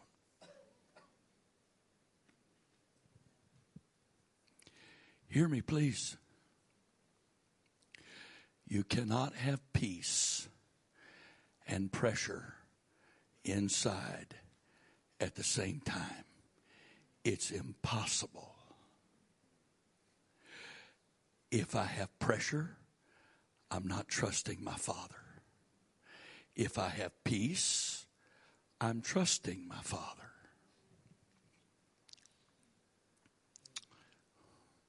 First Peter 5, please.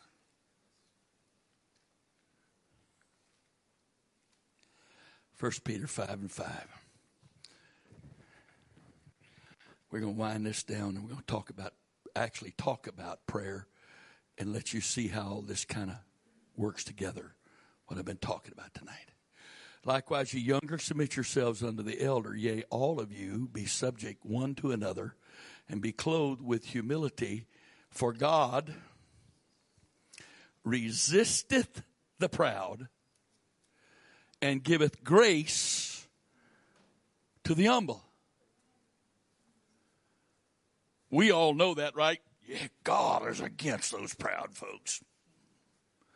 Well, let's wait and let God tell us who the proud are. We might not be so quick to rejoice about how God gets those proud folks. Next verse. Humble yourselves, therefore, under the mighty hand of God, that he may exalt you in due time. What did he say? God resists the proud. He gives grace to the humble. Therefore, what I'm about to say is based on the statement that was just made, or the statements just made. God resists the proud. He is the opposer of the proud. Just a few verses later in this same chapter, the Bible says, resist the devil and he'll flee from you. When the Bible says God resists the proud, same Greek word translated by the same English word. God resists the proud just like we're called to resist the devil. Resist the proud. And God, he gives grace to the humble. Therefore, since you know God works against the proud and helps the humble, it's highly recommended that you humble yourselves under the mighty hand of God, that he may exalt you or pick you up, lift you up in due time. So how do I humble myself before God? Next verse. Casting all your care upon him, for he what? He does not carry your burdens for you. There's no two R's there. There's not two R's. It's one R. In other words, if I've cast my care, I've stopped caring about what I cast. And if anybody's going to care about what I cast, he's going to care about it. That guy called me and said, I'm losing my business and everything. Blah, blah, blah, what's going on? I said, you need to die. Well, how am I going to know when I'm dead? When it's okay for your church to completely fail and you have to shut the door because the bank's going to come take it? You're dead. As long as you're trying to work against God, preserve it your way through your own ability, you're not dead. Or in this context, you're not humble. Casting all your care upon him, for he careth for you. He cares in your stead. I got a question. Anybody in this room doesn't have a problem? Everybody's got some kind of problem, right? Now, who do you want to be the one caring about that problem? God or you? Are you ready for this statement? He's not going to share the caring with you. You want him to care? You've got to so completely release it to him that you don't care what the outcome is. You no longer even have a preference of how it turns out. Brother Wright, I don't like that. You're not dead. You know what? You go to a funeral, person's laying there in the casket. It might have been really hot outside getting to that funeral. Do they care? Nah. You might have bills due. Do they care? Nah. It might be raining outside. Do they care? No, they're dead. When you're dead, he'll do the carrying. And you won't. And there won't be any pressure. He said, I come to bring life, and that more abundantly. Everybody gets life when they first get saved. But you can't have abundant life till you learn to cast. Because the pressure of my problems steals the abundant possibility out of my life. I can't have abundant life while I'm carrying. Just for time's sake, you go to Luke chapter 8 and you read about the 4 types of ground and you talk about the thorny ground, right? What are the 3 things that prevent thorny ground from producing fruit? Love of riches, love of pleasures. Well, we all know that. How about this one? And the cares of this life.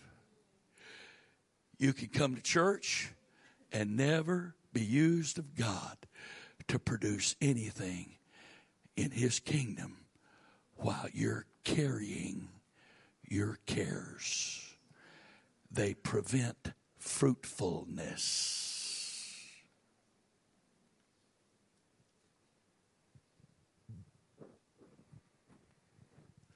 Folks, this isn't just nice words.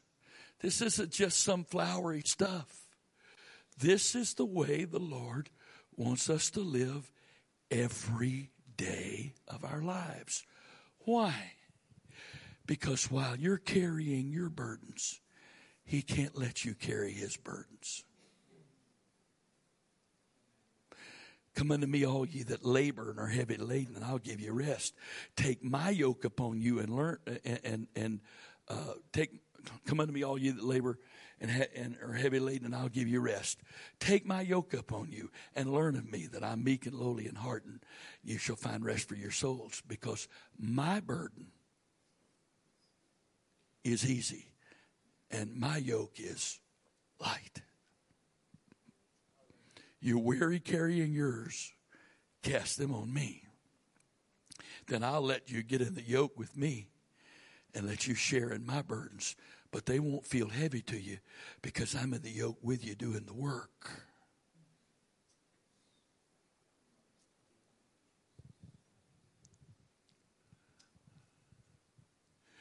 This is real stuff, folks. This isn't just theology or theory. This is the way it is. And since the first Friday night of August 2003, I have lived like this every day of my life.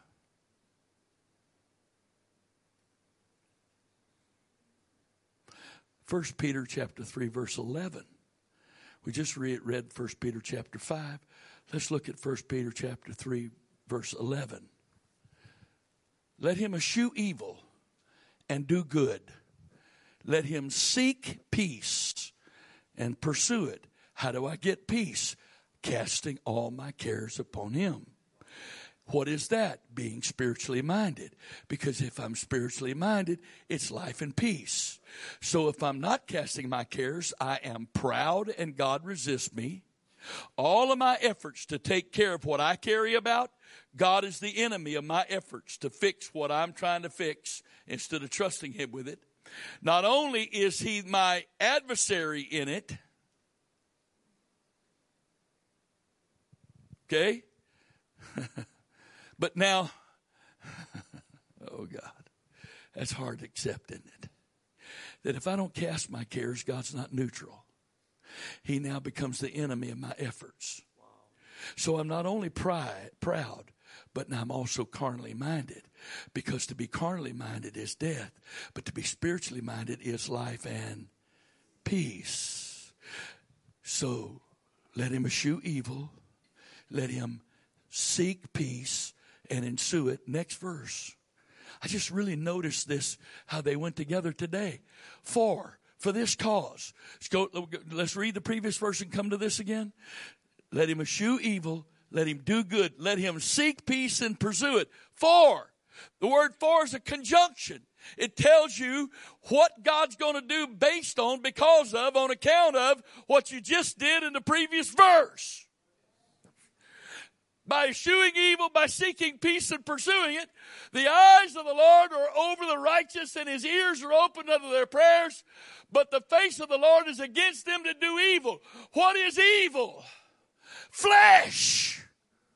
Trying to play God. Flesh wanting to do its own thing, get its own way, rather than casting its cares on God, so I can participate with the kingdom of God. That's strong language, Brother Wright. I've never heard anything like that in my life. You know what's so sad? Apostolics coming to church, weighted down with all their problems because they don't know how to trust the Father. And therefore they don't have any mental, emotional, or spiritual energy for the lost, because they burn it all out dealing with stuff that is not the will of God for them to deal with.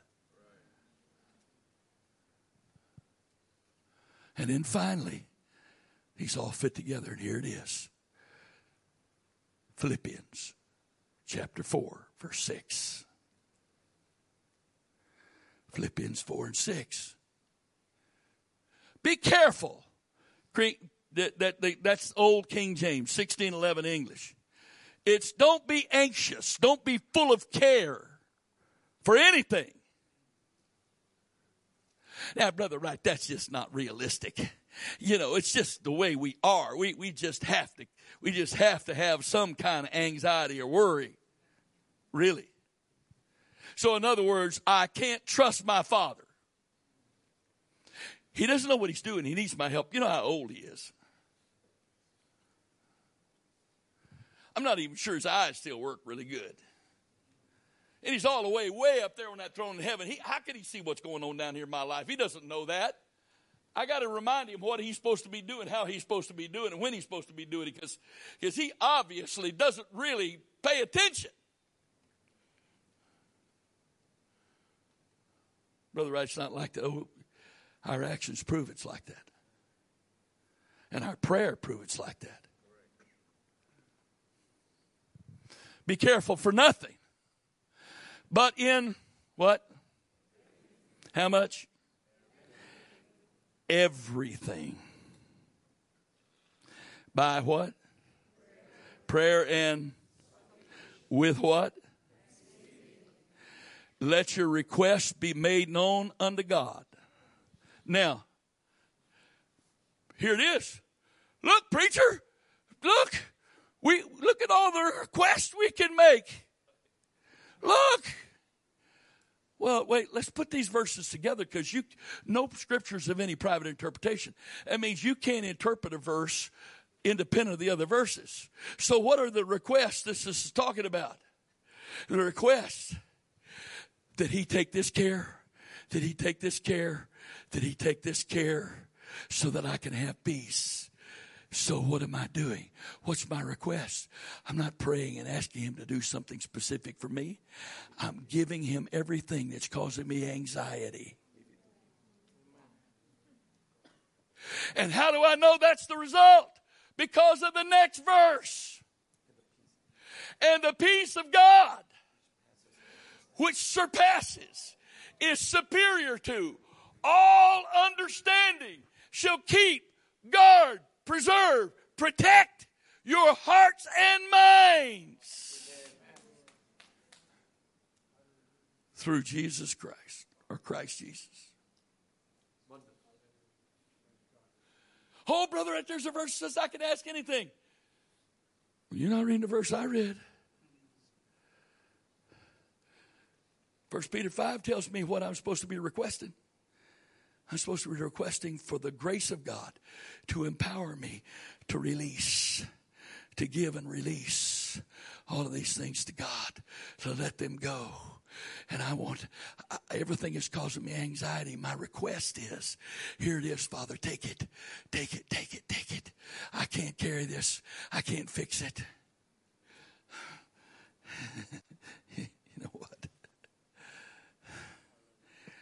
How many days I spent asking God to do stuff because I thought that's what I was supposed to do.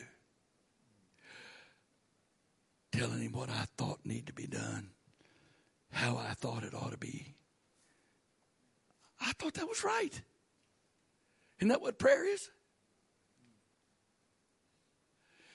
Isn't that the way we were taught to pray? We tell God what we want, how we want it. I mean, he's the King of Kings, right? What's his favorite restaurant?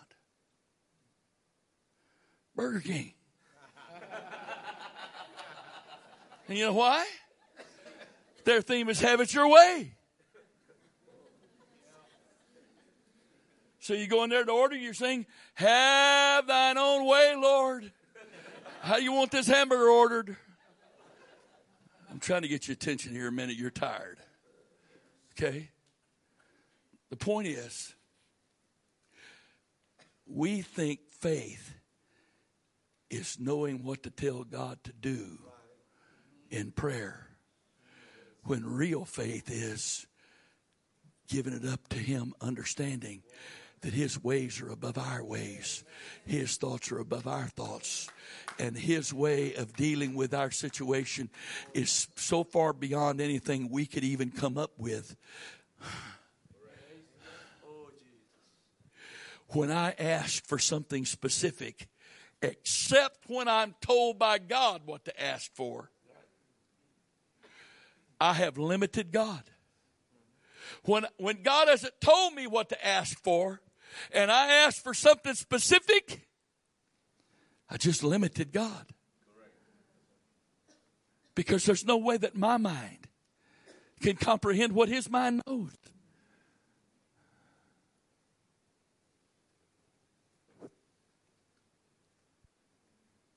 I love this. And the peace of God which passeth all understanding. What's that talking about? It's the favorite thing we ask for in prayer. And we all do it. Ready? Why, God? We don't want Him to just fix our problem. We want Him to answer the question, why has this happened? Hear me. Hear me. Hear God. The Lord will never answer the question why till the answer doesn't matter to you at all. Because needing to know why is unbelief and lack of trust. Because my Father, His ways are above my ways. His thoughts are above my thoughts. And He doesn't have to explain to me why. My responsibility is just to trust Him.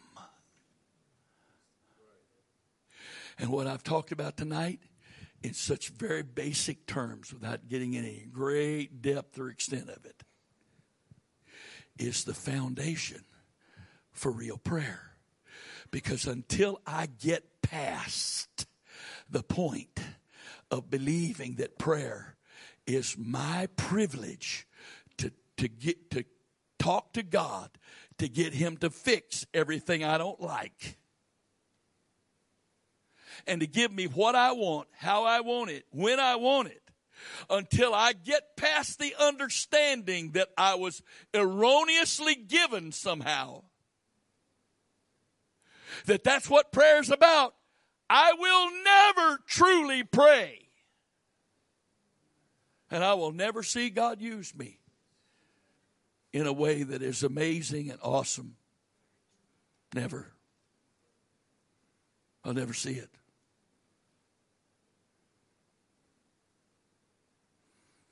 I don't know how much of it tomorrow I'll get to go through. But here's the verse. Ephesians 3:20. Now, unto Him that is able to do exceeding abundantly above all that we ask or think. But that's not the end of the verse. According to the power that's at work in us, that's operative in us. Now, I have a question. In how many lives of how many believers and how many churches is that verse being lived out on a daily basis?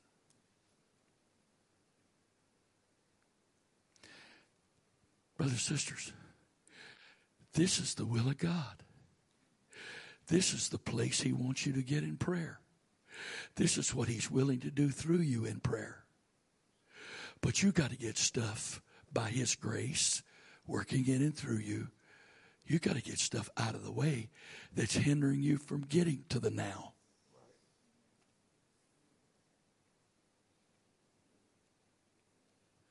Trust me. And I don't mean trust me, but believe me when I say this. The Lord sent me here this year so that I could be some small part of a conduit for Him to change your whole comprehension of prayer. So that by the time we're done Friday night, you will know how to pray and how not to pray to see God do exceeding abundantly above all you could ask or think. And I want you to see something, please. He didn't say, according to the power that worketh in the preachers. He didn't say that. I'm asking you to do this. You've been sitting. I've been standing. I'm going to sit. You stand. I want you to raise your hands a minute. We're not dismissing right now. I want you to raise your hands. And in your own words, I want you to say to the Father, Father, I don't want to disrespect any of my elders or my previous pastors or my present pastor. But whatever you've got to do, Father, bring me to the place by your grace where I'm praying biblically and not traditionally, where I'm praying effectual and fervent prayers and not just praying religious prayers that accomplish nothing. Here I am, Father. I can't get myself there. I can't make that work in me. But by your grace, I present myself to you for you to work this in me in Jesus' name. In the name of Jesus. In the name of Jesus. In the name of Jesus. In the name of Jesus. In the name of Jesus.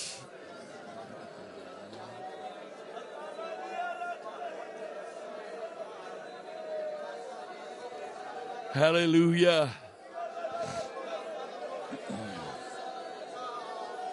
Hallelujah.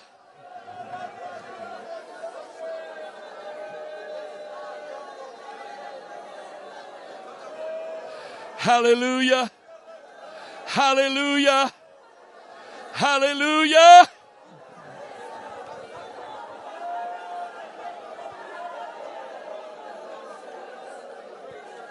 In the name of Jesus. In the name of Jesus. In the name of Jesus. In the name of Jesus. Hallelujah. Hallelujah. Hallelujah. Hallelujah. Hallelujah.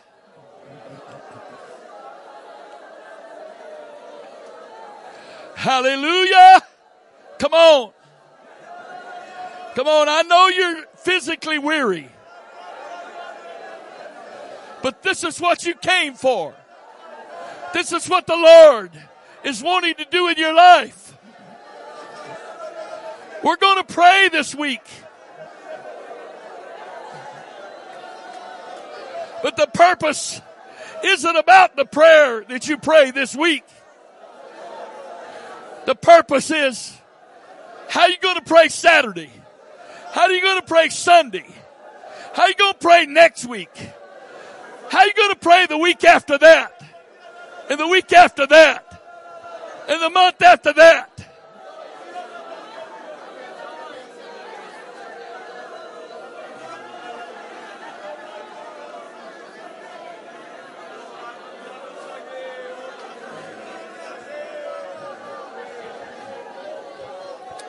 Hallelujah, hallelujah, hallelujah.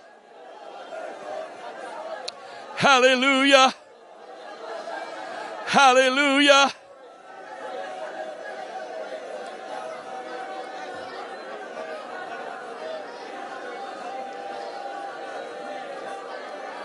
Mikia tahaya la ra die kala rata tahaya.